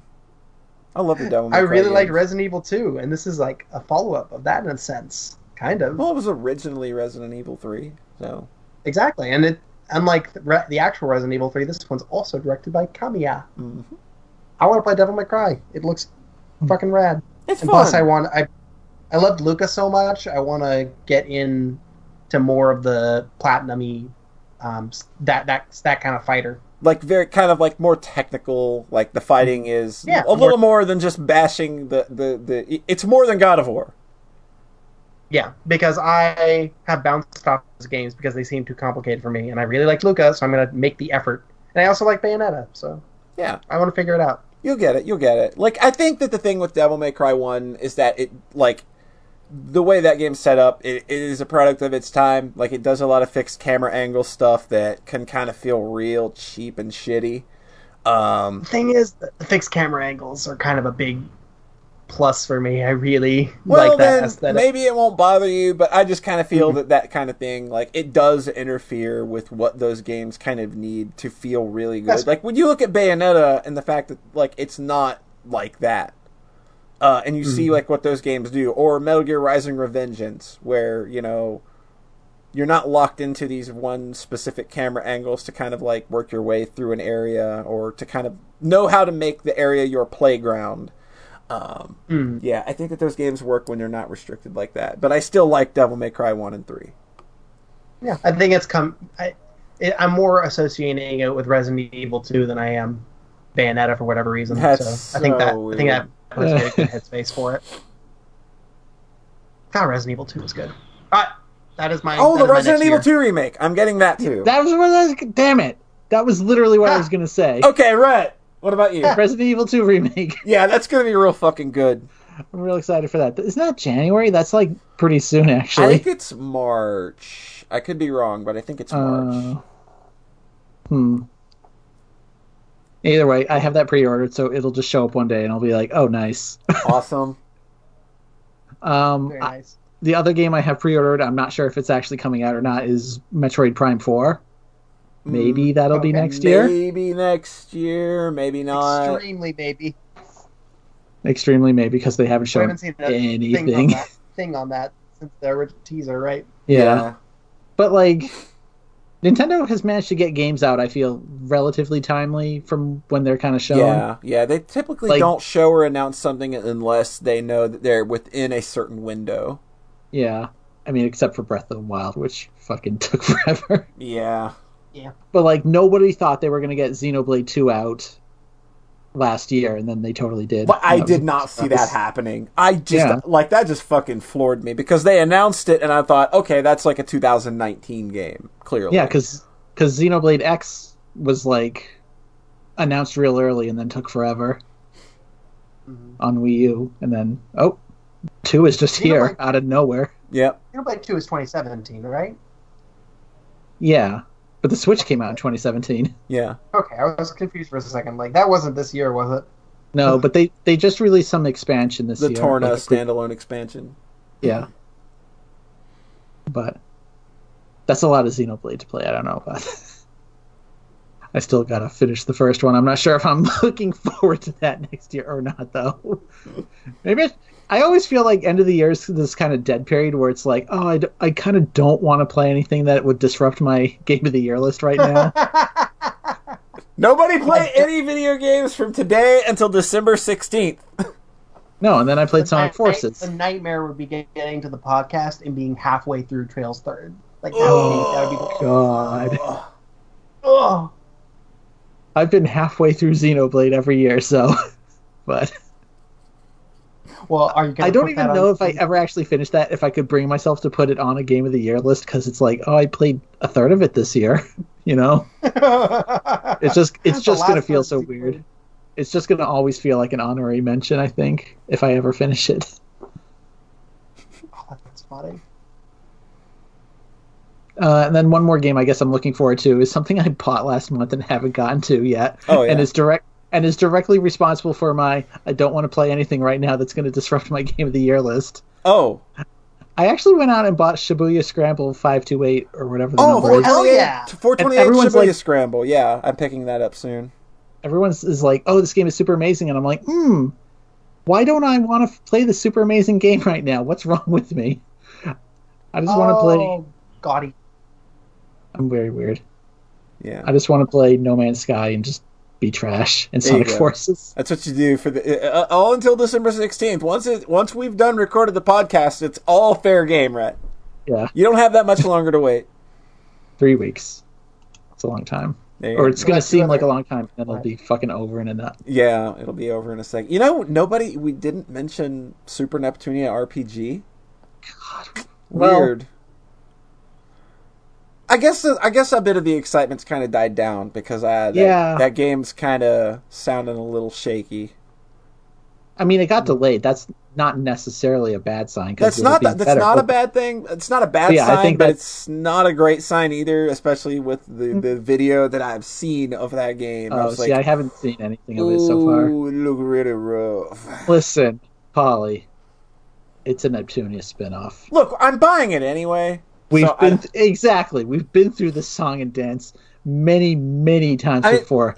Most notably with Cybernap, where it's like, oh, this is going to be the good spinoff, and then it wasn't. This is as predictable as the Sonic formula. Yeah, I did honestly forget about it though. Even though I have the calendar. Yeah, like that really good calendar.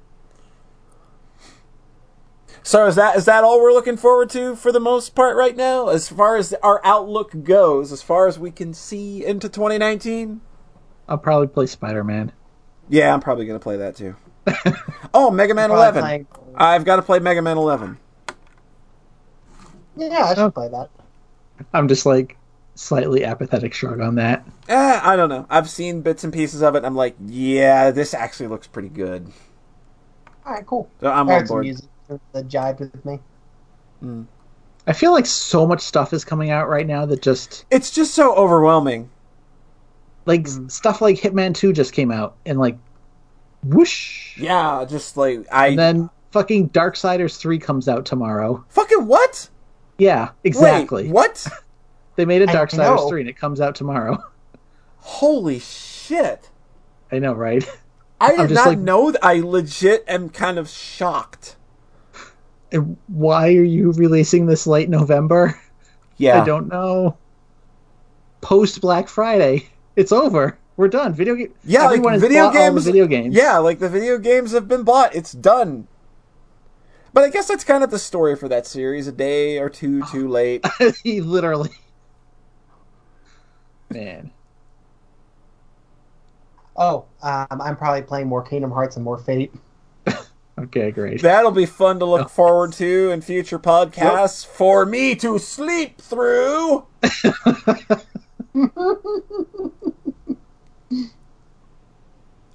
Jetstorm brings up a good point that Mega Man 11 is better than Mega Man 10. Well, Mega Man 10, after Mega Man 9 was, this amazing, really fucking great Mega Man game, Mega Man 10 is garbage. I slept on that one, too. Mega Man 10 went back to feeling like tired and boring NES Mega Man. Whereas, Mega Man 9 felt like a revitalization. Mega Man 10 felt like Mega Man 5, which is fucking boring. Oh, yup. I like the bit when you go up to the space station and the little thing goes like, beep, beep, beep, beep, beep, beep, beep, beep, beep. Oh, it's growing up all the way into space. I like that part. I like nothing else. Oh, and Solar Man's theme. Yeah. All right, that's it. That's everything good about Mega Man 10. Is that everything? Yeah. Yep. Deltarune. Right. Deltarune, but that's not going to be for that's not going to be till 2023. All right, so I guess we're going to go ahead and wind down our last regular episode of the year. It's coming to a close. We only got to do 12 of these this year because, we're busy people and sometimes inspiration's just not there. But we love and appreciate you coming out and downloading and listening. All the same, it's always a great time coming to hang out with you guys. Remember, if you want to get in on the Game of the Year action, 3 games. Doesn't matter when they were released. If you played it this year, good. Put it on your list. Write you a few sentences about each game, 2 to 3. We're going to paraphrase if you go way too damn long, Poncho Smith. He didn't, so you can't call him out anymore. I won't call him out anymore. I'm just continuing the running joke, Rhett. Banner. All right. So, and once you get your games down, once you got your little paragraph done, send that off to, where are they sending it off, Rhett? Podcast at socksmakepeoplesexy.net. Where was that again, John Thayer? Podcast at socksmakepeoplesexy.net. Look at this. 2 hours ago, these were 2 dumb motherfuckers sitting here. Now, in my presence... I nailed it my first try. In my presence, they have become gods. You too can do the same if you send a list to podcast at socksmakepeoplesexy.net. John Thayer, where can the fine folks in internet land find you? Farawaytimes.itch.io. Ritz! In3.tumblr.com, but I have not updated in half a year. I got to do that. Yeah, you got some things. I'm 10 podcast episodes behind, and we only did 12. Well, it's a good thing we only did 12 this year. You don't have much to update with. It's not like when I had to rebuild the entire fucking site and put over 100 podcasts back on manually. That was good fun, let me tell you. And I'm Polly. You can find me here on my Twitch channel, never streaming, because I did not have time for Car November. There's still a week left, though. I might be able to get a run in. We'll hope. But I was sick all month. Yeah. It was weird. Yeah. But anyway, and the website, socksmakepeoplesexy.net. And remember, we are the Wait. No, I got to do it right. I almost forgot my own sign-off. Remember, we are the podcast that loves you. We are the only ones that love you.